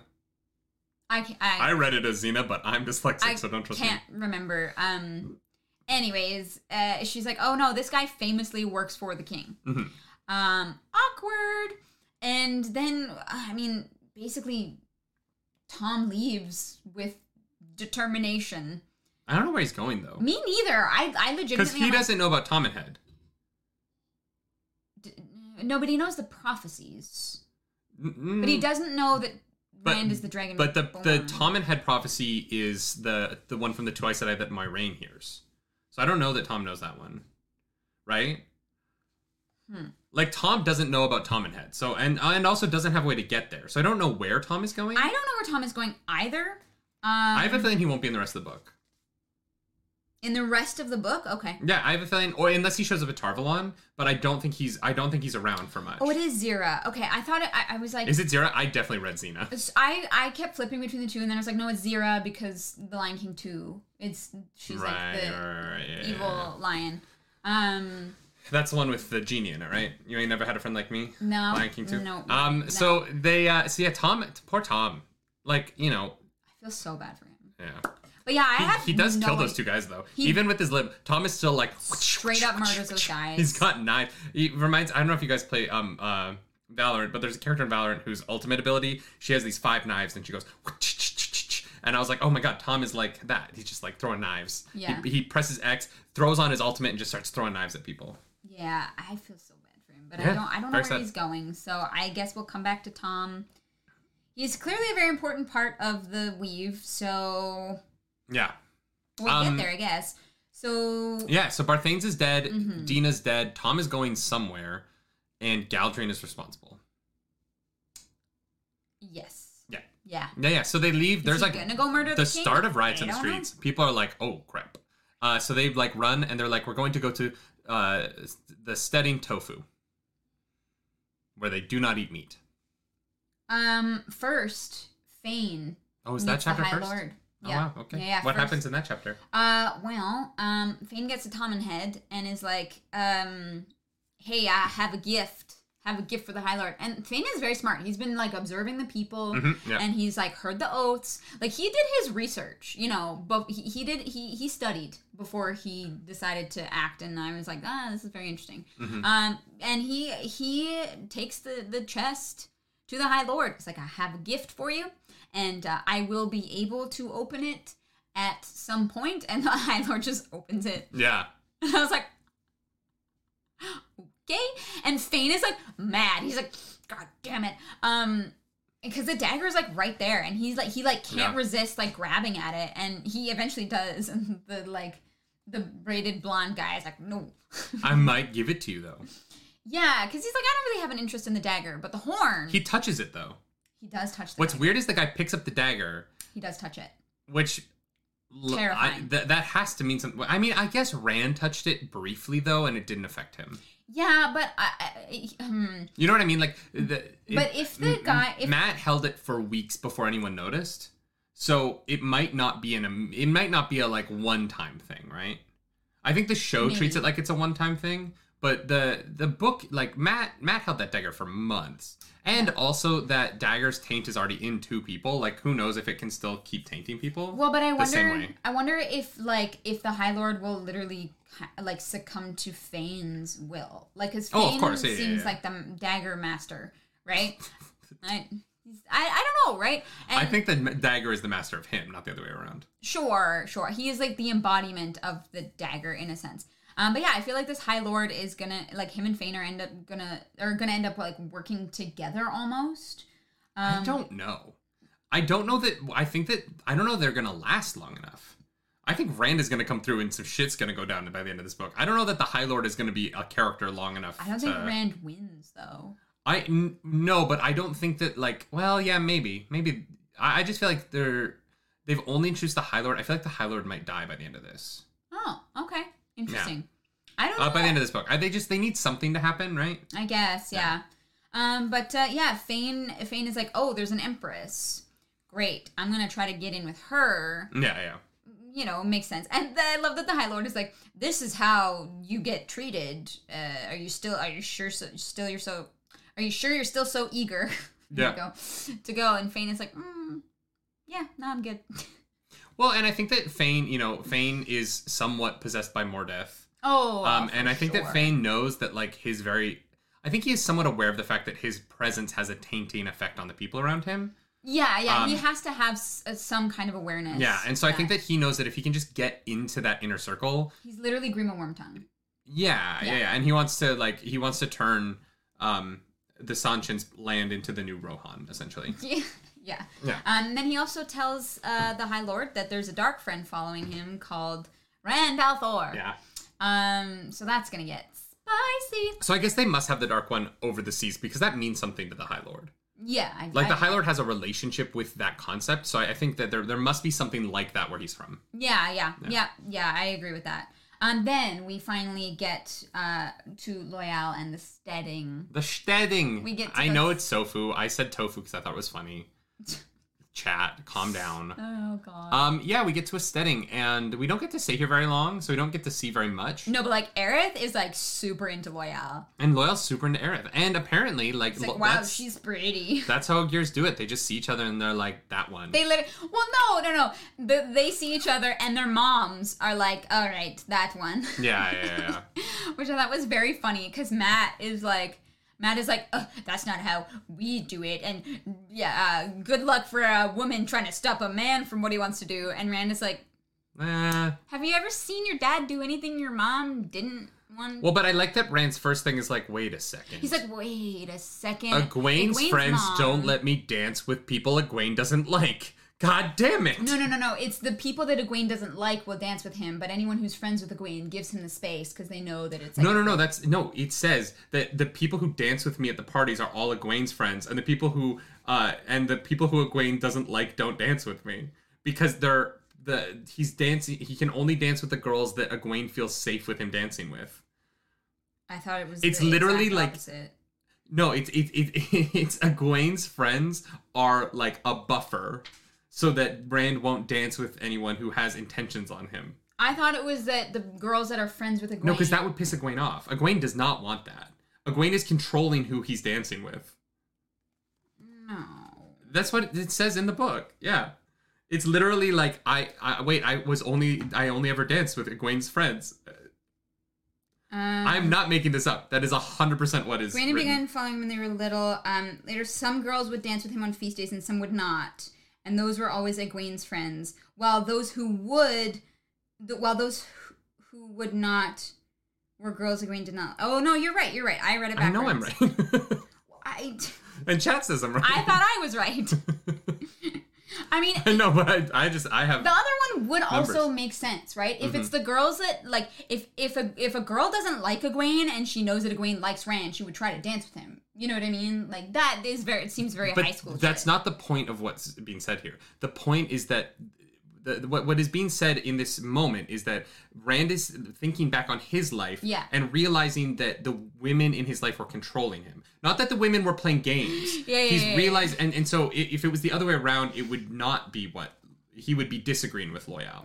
He's agreeing with Loial because what he has seen is that the women in his life have been just as controlling as the Ogier women are.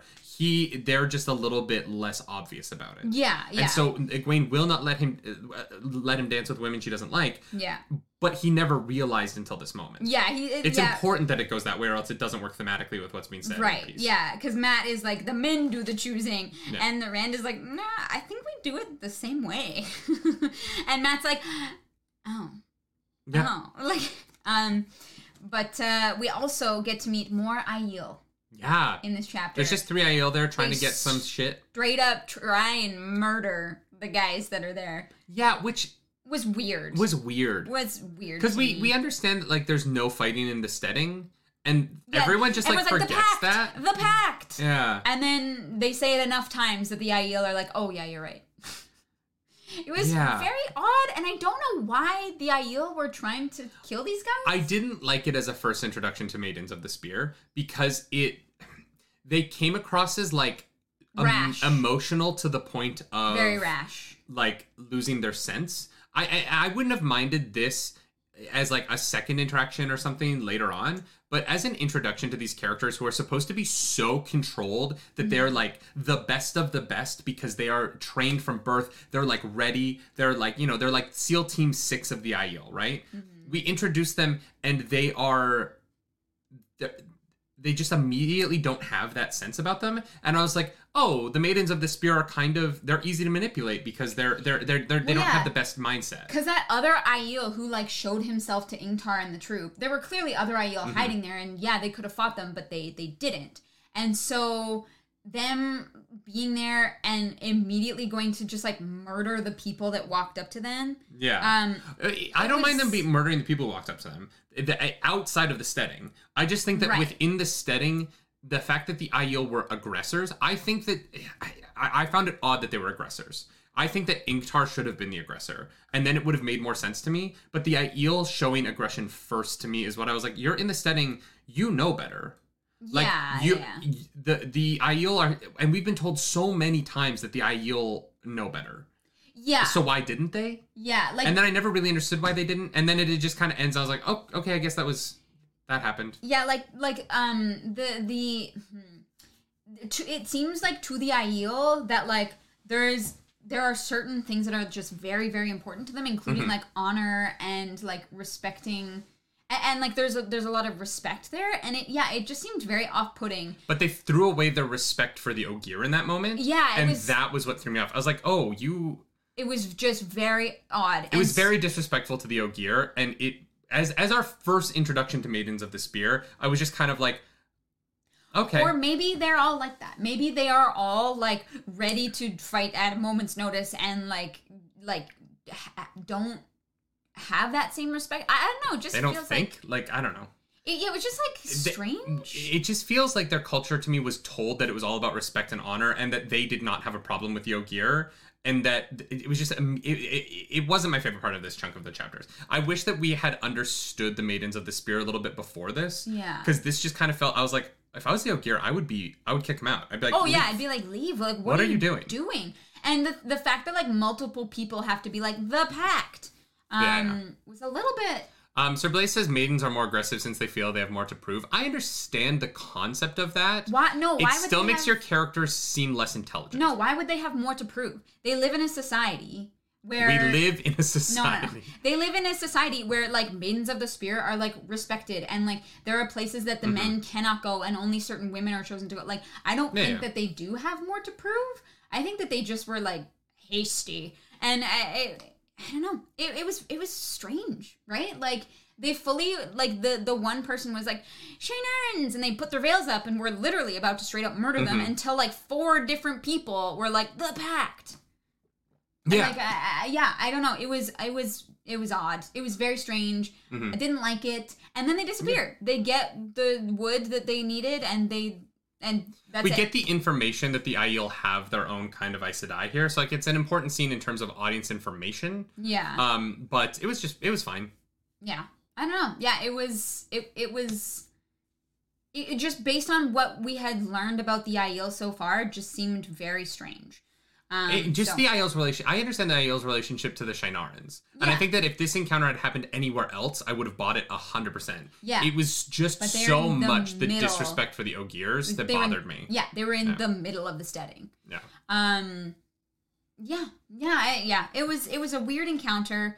But then we go see the elders. Yeah. Who we find out is who are literally the hierarchy of the elders is literally age, which I thought was interesting. Yeah. She's like, I'm the lead elder. I'm the oldest Ogier. I was like, oh, okay, like that's Well, and I'm pretty sure Aerith is the great granddaughter of the main. If I recall the names correctly, she says she's. Is that what you wrote in your notes? Yeah. But I'm gonna say yeah. Yeah, Alar. I think I'm assuming that's Alar. I don't know. Philip asked, "What do you make of their reactions to Rand?" Oh well, I mean, they obviously think that he's a Aiel who's wearing a sword, and to them that's like a big no-no, right? Because Aiel don't use swords. Yeah, I don't know. They're like, she's wearing a sword. Yeah, I think that they think he's Aiel immediately, but then I think they immediately like, oh, maybe he's not. Well, yeah, because he doesn't interact. He doesn't have any Aiel-ness about him, right? Yeah, but also like they're looking for someone who's supposed to be like one of them. Maybe they follow. No, there's no way, because then they go through the portal stones. But I was like, it's the Aiel women. If they're there looking for someone regarding this prophecy, I mean, Rand sticks out like a sore thumb. You'd think that they maybe would. They don't see the mark on his hand though, so they don't know yet. No, they'll find out in book 3. Yeah, I guess so. But yeah, Alar is she's like, yes, I see you have one of our own from studying Shangtai. Yeah, Shangtai. I was like, which I'm assuming is like in our world where Shanghai is, that it's like a. I guess. Yeah. So she's like, well, if you want him to go with you, just like make sure you bring him home safe. And I was like, yeah, I the elders. I'm worried about Loial. I'm not. Loial is the Neville Longbottom of this series. In book 7, he's going to be super hot. He's just going to be so attractive, like ripped. Well, I mean, he gets a flower from Aerith. So Aerith would have married him right then and there. Yeah. Aerith was like, forever? You mean? Forever. And ever, straight to my heart, and I will love you. And so Rand and, so Rand makes the case of like, no, we need Loial. We have to go through the ways. Yeah. He is necessary to this. Mm-hmm. And I think that like, as much as, I thought we were going to get like a Treebeard moment where they were like, we're going to talk for 6 years about this. Yeah. And they're going to have to like flee in the night. Yeah. I'm glad they didn't do that. Me too. I thought that's where this is going, and I'm like, I'm glad that's not what we got. All right. We're at the 2-hour mark. And we have not yet got to Flicker. Oh, yeah. So I feel like a half hour on Flicker is going to be good, right? Yeah. Because this last chapter is wild. Because basically all that happens now is that Mash and Shin is also waiting at the other way gate, and so they decide that they have to use a portal stone, which conveniently there's one. Barrett's like, oh, there's one nearby, and you're like, okay, cool. Alar is like, yeah, we have one. Yeah. So they decide to use the portal stone, and so they go to the portal stone, and Varen is like, look, I don't know how to use these, so you're gonna have to do it. No, she knows how to. She's not powerful enough. Oh, sorry. Yes. And if she were to try to channel enough she would burn herself out. Yeah. Because she's of the brown Asha. She's a thinker, not a doer. Yeah. I don't know why this is a doer. I don't know either. Stop that. So he like basically like she explains like what the symbols are and how they work. Yeah. Which seems very confusing. And so Rand basically picks 2 random symbols to focus on. Which he picked like the arrow pointing left because it's the direction of Tommen's head. He's like, I think Tommen's head is somewhere that way, I guess. And then an arrow piercing a circle. And which is the like sign of Tommen head or something like that. Oh, was that? Yeah. So he kind of just randomly picks 2 things and channels. And gets to basically experience the multitudes of what Rand could have been, might have been, or may be. Yeah.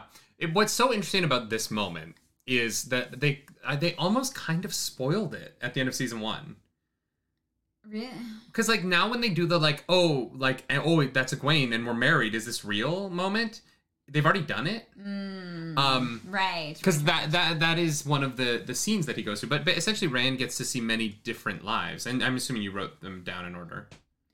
No, because I would have wrote a novel. So what the scenes are that he experiences. Yeah, so the first one that we get is Willie Messing, thank you for that, because doers use their hands. Thank you for the super chat. That's Appreciate it. that. That's it, 100%. Flicker, flicking the possibility bean. So, Varen's like, something is wrong.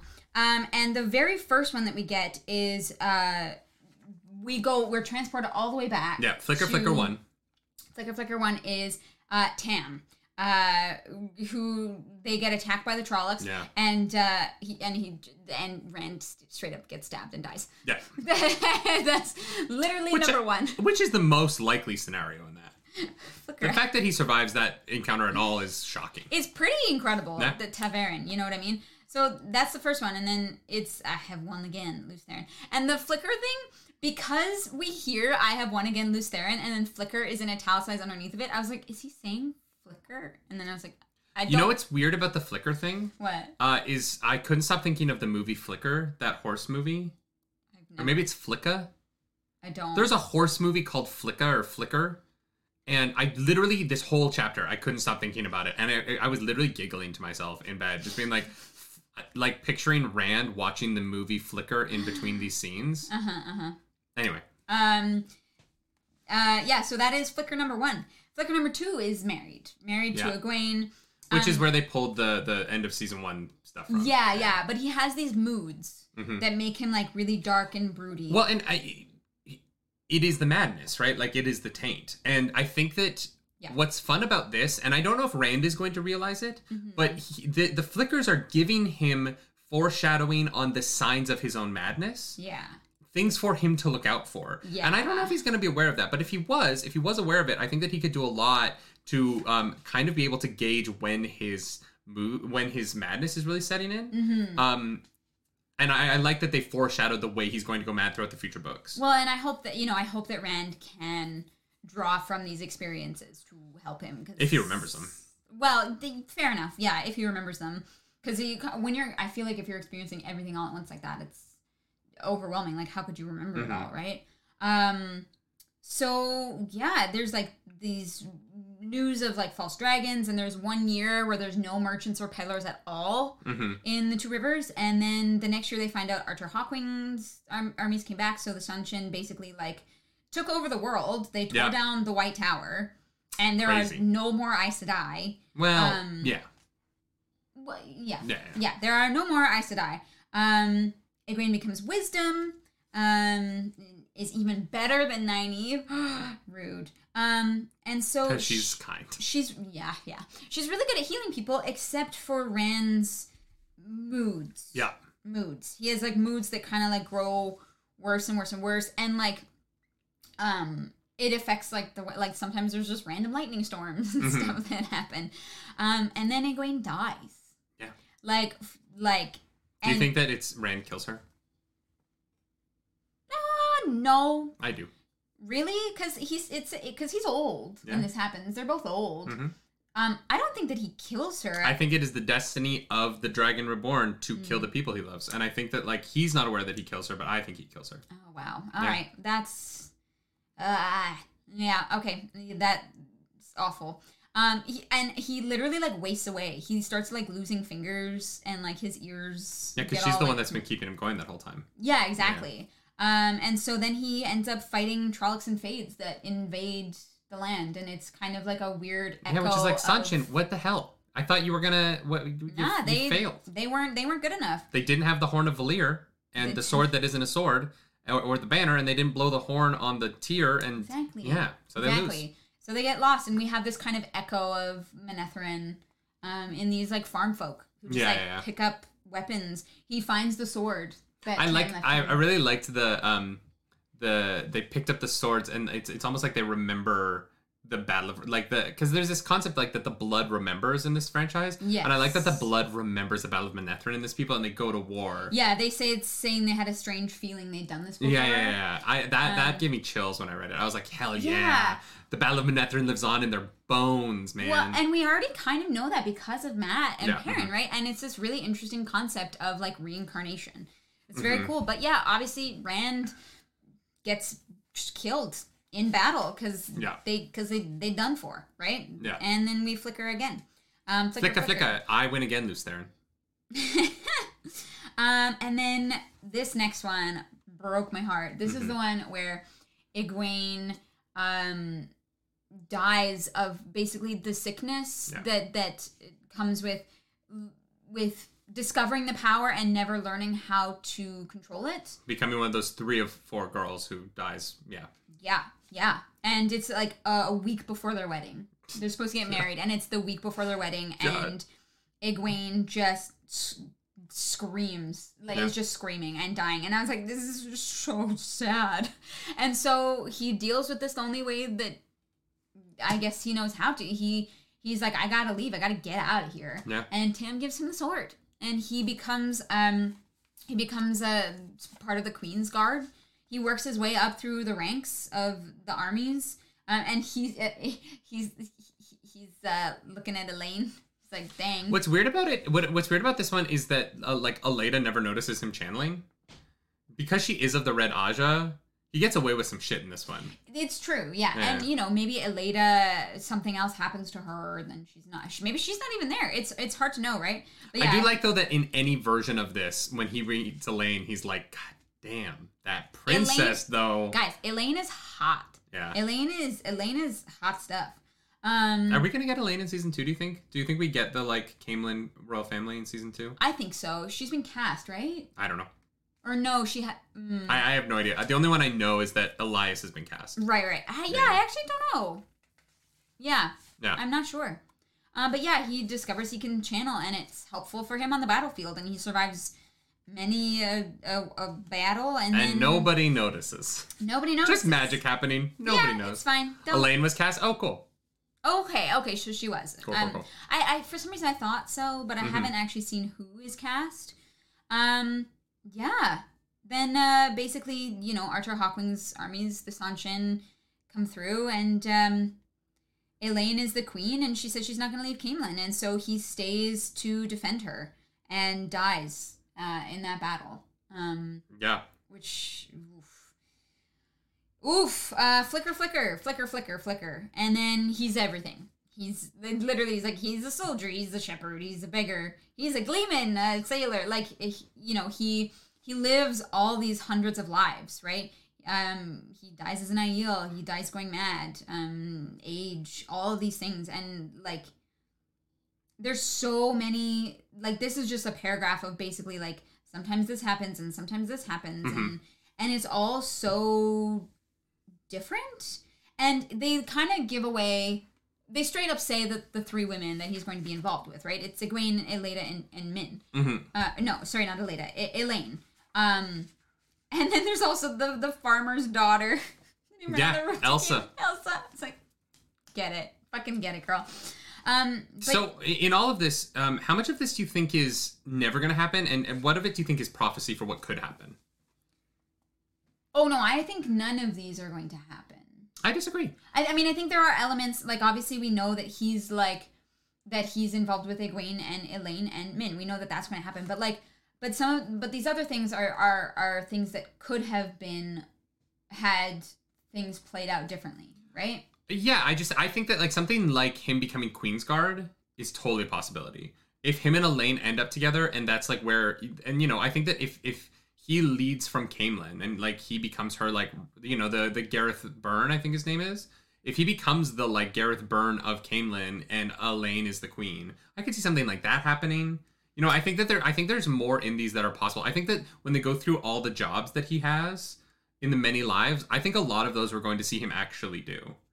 I think that, I think that one's actually fairly probable, right? Because a lot of people fear the Dragon Reborn, right? They have as much fear for the dragon as they do for, like, the Dark One, And so I think that, like, I think that the general populace seeing Rand serving someone that's hopefully, like, trusted and respected by the people, I think that will make a big difference in his influence. So that one, I could definitely see. I also have a feeling there's going to be a section of these books where Rand is not a main character, where he is hiding out from everyone else. Because I think that when the madness starts to take him, I think there's going to be a chunk of these books where Rand is kind of just, like, hiding and, like, doing something else and, like, trying not to, be too involved. Yeah, I could see that. So, like, happening. the farmer, the section where he's a farmer, he's a ship captain, he's all of those things. I could see ship captain. I could see, if he and Bail Doman are, like, at sea for a while because Rand is, like, needs to be away from people. Like, I could see these things being almost more as much potential things that didn't happen as potential things where, like, parts of these stories might happen in the main universe as well. Because they're potential, right? Like, he's seen possible futures, which means that some of the elements of them might actually happen. I think like when they say that his ears and his fingers start to fall off, like that might happen, right? Oh God. I don't know that Rand is gonna be like, not at all harmed or scarred by his journey by the time we get to that final book. No, for sure. Rand is gonna have seen some shit, and that's gonna, I definitely think, reflect. It's just tough. Like I can't really like pull apart like what of these things might possibly happen, what might not, because some of them we know don't happen, right? No, oh yeah, of course. I'm just saying that because they're possible, that means that like elements of them are possible for him here. Yeah. I also I was surprised, and this is just a testament to how well Robert Jordan writes, but I was surprised at how emotional I was reading these possible storylines. Because they're not real. They're not happening to him. They're just things that he's seen. And yet, the Egwene dying the week before the marriage, like the way that Robert Jordan wrote the flickers, it was just like really. I felt very emotional and very. I was very tied to it emotionally, and also the fact that in all of them he loses. Like, he doesn't see a world. It's not like Doctor Strange being like, there's one way to beat Thanos. He only sees loss over and over and over and over again. And it made me think that, is this the Portal Stone's work? Or did the Dark One's taint push him to choose this path because the Dark One wanted him to see only loss as a further attempt to break him? Did the Dark One influence this in a way in order to push Rand to try and break his spirit?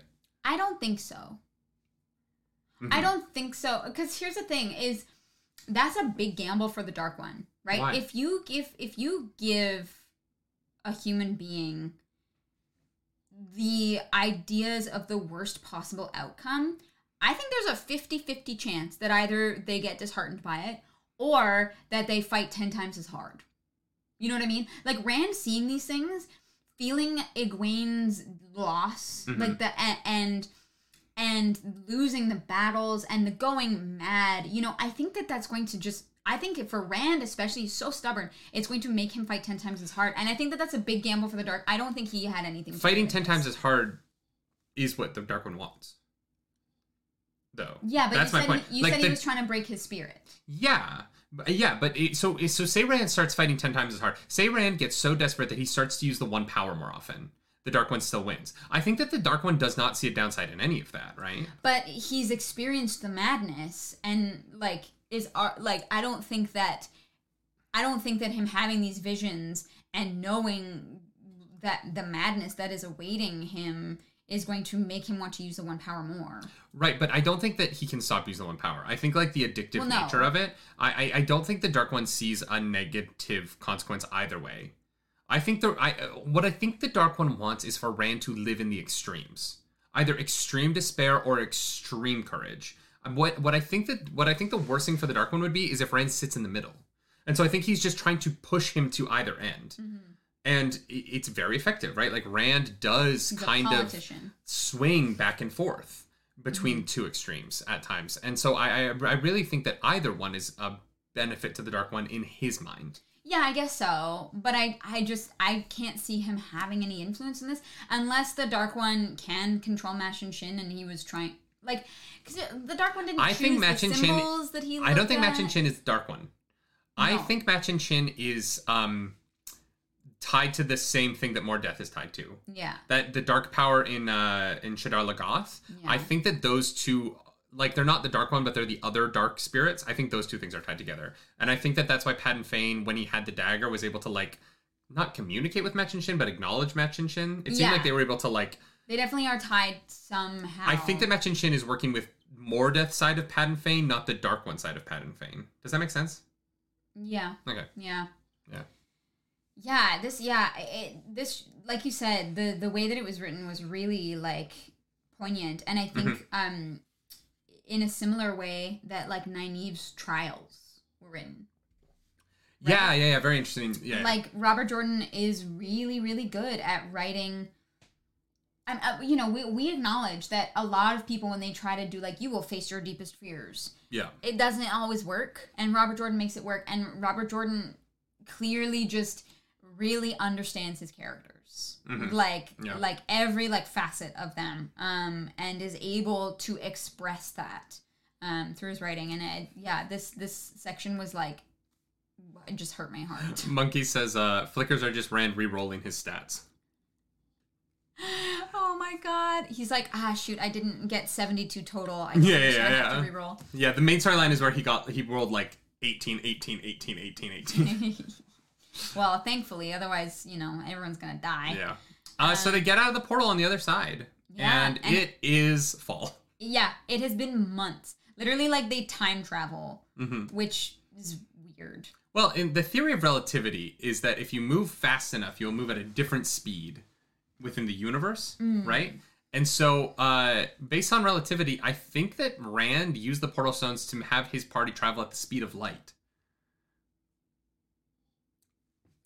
Away from the Earth and then back to it. And in doing so, they moved at their experience of time became different than time on Earth. And so months pass on Earth while very little time passed for them.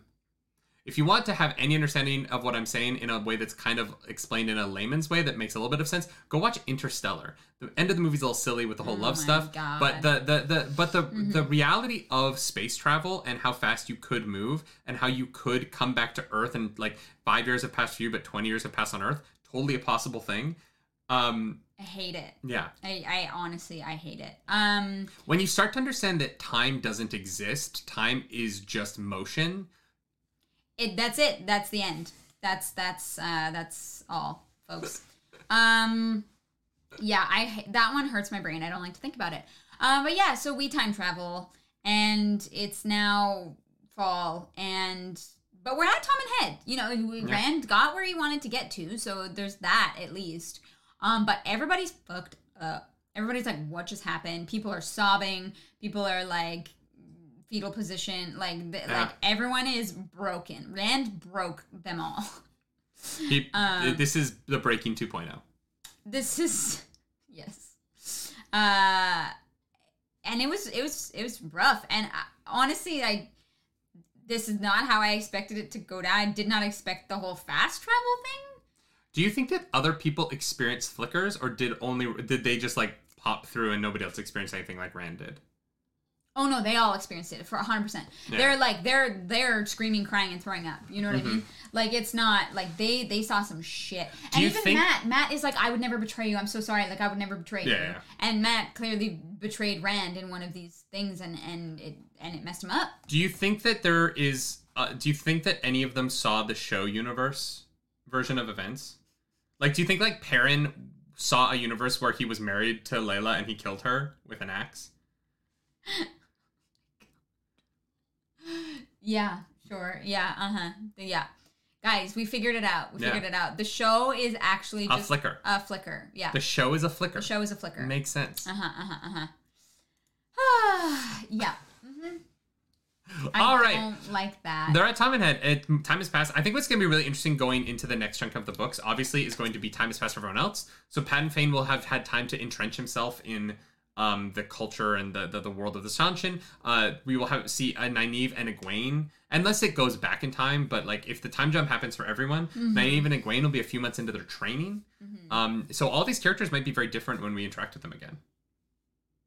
Yeah.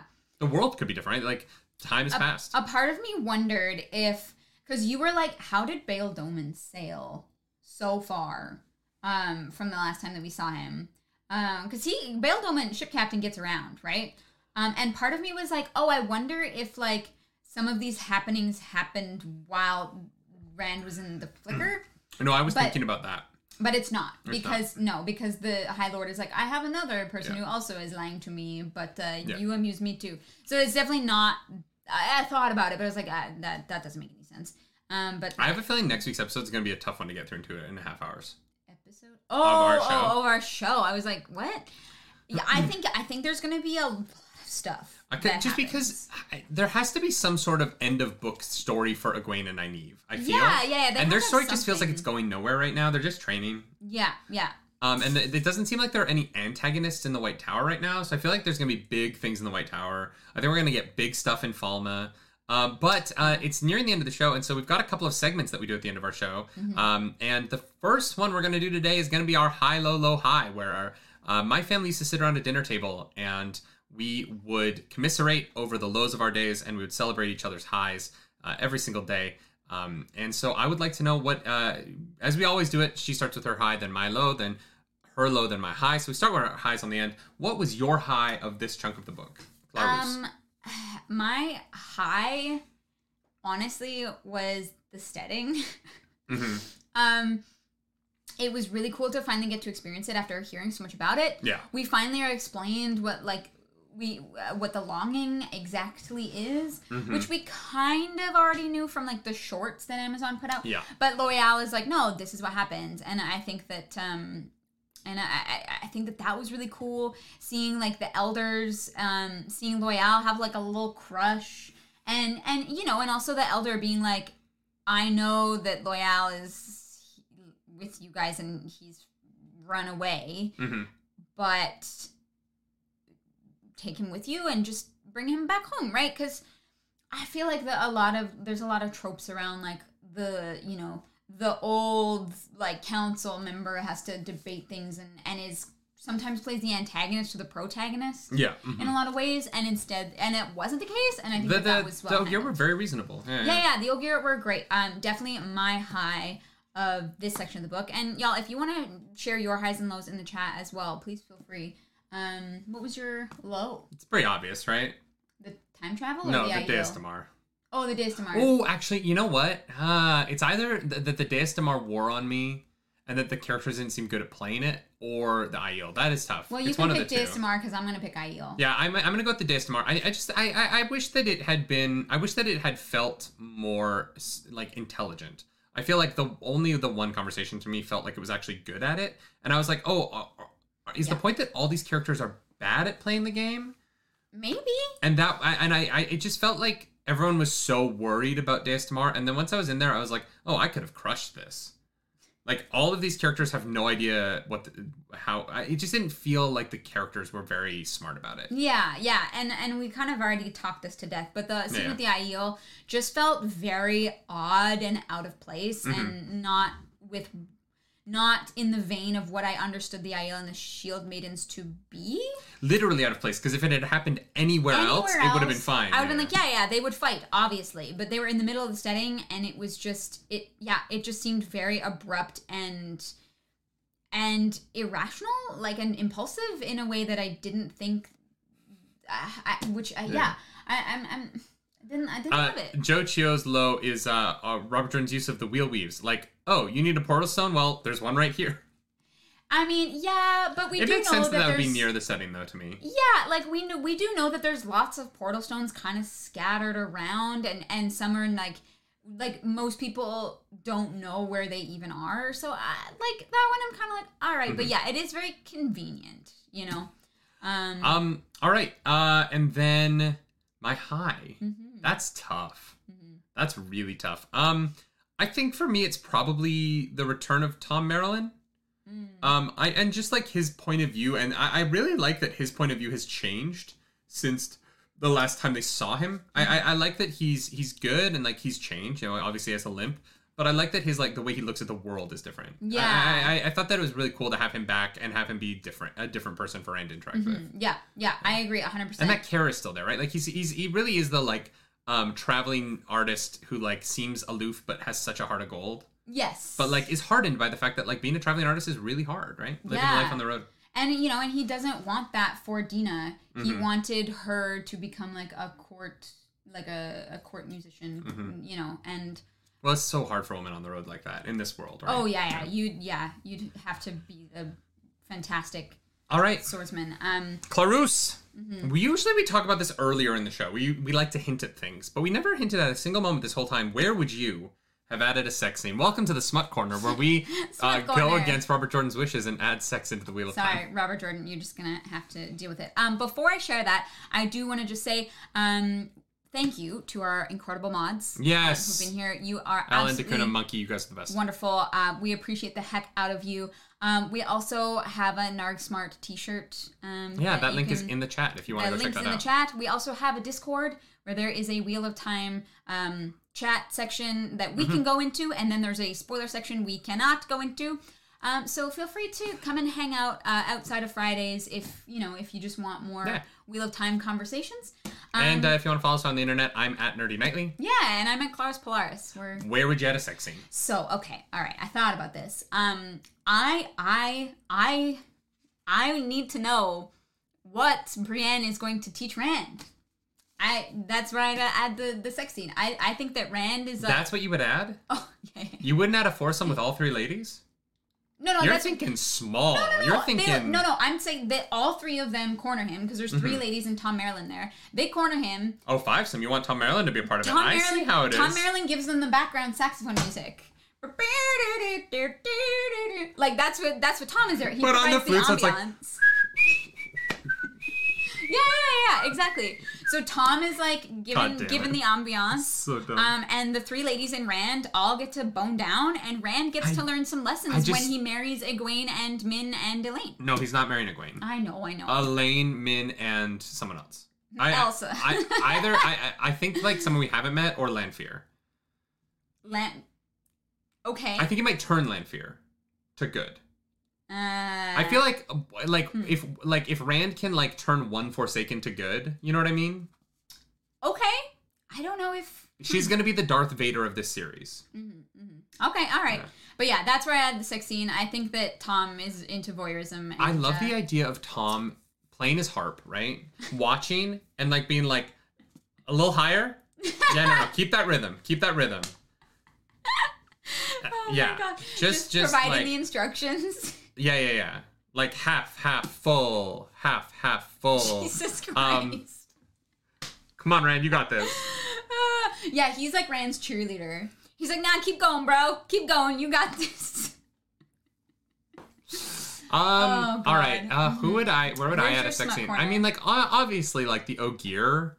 I just want to see what two Ogier having sex looks like. And I just wanted, like, honestly, just watching their, like, eyebrows, like, get so intermingled mid-sex. Get tangled. Yeah. They're in the, like, post-nut clarity, and they're trying to, like, untangle their eyebrows so they can go pee and not get a urinary tract infection. Oh, my God. So that'd be a good one. Like, Loyal and Ella, what her name was? Loyal and Elrith or Aerith. I can't. Yeah. That would be fun. That'd be fun. Yeah. I think they're cute. They're I loved the whole like Ogier thing of when a lady likes a guy, she goes and she tells her mother. That's what real people do. I told my mom when I was into you, and then my mom called your mom, and now we're married. That's how it happens. That's how it happened. Yeah. There aren't a lot of other places where I would add a sex scene in these chapters. Those are kind of the ones. I think like oh no, you know what? In the Flickers. Like I would like one of the flickers, he flickers to like a porn universe where like it's just like a full-on orgy, and it's like the worst one to Rand. He's like, oh my God, and it's like Perrin, Matt, Nynaeve, Moiraine, they're all just like in a room going at it, and Rand's just in the corner being like, no, Luce, you win, you win, Dark One, you win. I can't. It's like the scene in The Witcher where Yen is just like standing amongst the large orgy in front of her. Yes, 100% that. Oh, God. 100% that. I love that. That's so funny. Oh, God. Yeah, all right. That's our show. That's I love leaving off on Smut Corner. It makes me happy. It's fun, y'all. Next week, the rest of the book. There's no chapters. It's just until the end. Just finish the fucking thing. The whole thing. Yeah. Oh boy. Yeah. It's gonna be spicy. I came again, Lews Therin. I can't believe we're ending on that. You know the Dark One is kinky. You know it. Does the Dark One have a penis? Well, I don't know. Is the Dark One male? Maybe he has both. Maybe. That's hot. Maybe. Yeah, that was very fun. Guys, thank you all for hanging out with us. Like I said, we got those t-shirts. We're also sponsored by Gamer Sups. It's what's been fueling me this morning. Yeah, make sure you follow us around. We're doing lots of the internet stuff. So are we? Yeah. Since when? Well, at least this moment. I was going to say August 2020. Yeah, literally. Yeah. But yeah, feel free to join the Discord if you're enjoying these chats and you just want to come and hang out with other nerds. I just thought out super hard. I was trying to think if there's like a kink that I think that the Dark One would kink shame. Would kink shame? Yeah, like what kink would the Dark One kink shame? He would kink shame kink shaming. Oh. No, I think he'd be into that. I think he would kink shame praise kinks. He'd be like, stop being nice to each other. Okay. Yeah. All right. Sure. That makes sense, right? You know what? I don't know what the dark one is yet, so I don't know how to answer that. Bye, everybody. Do something nerdy tonight. Goodbye, friend.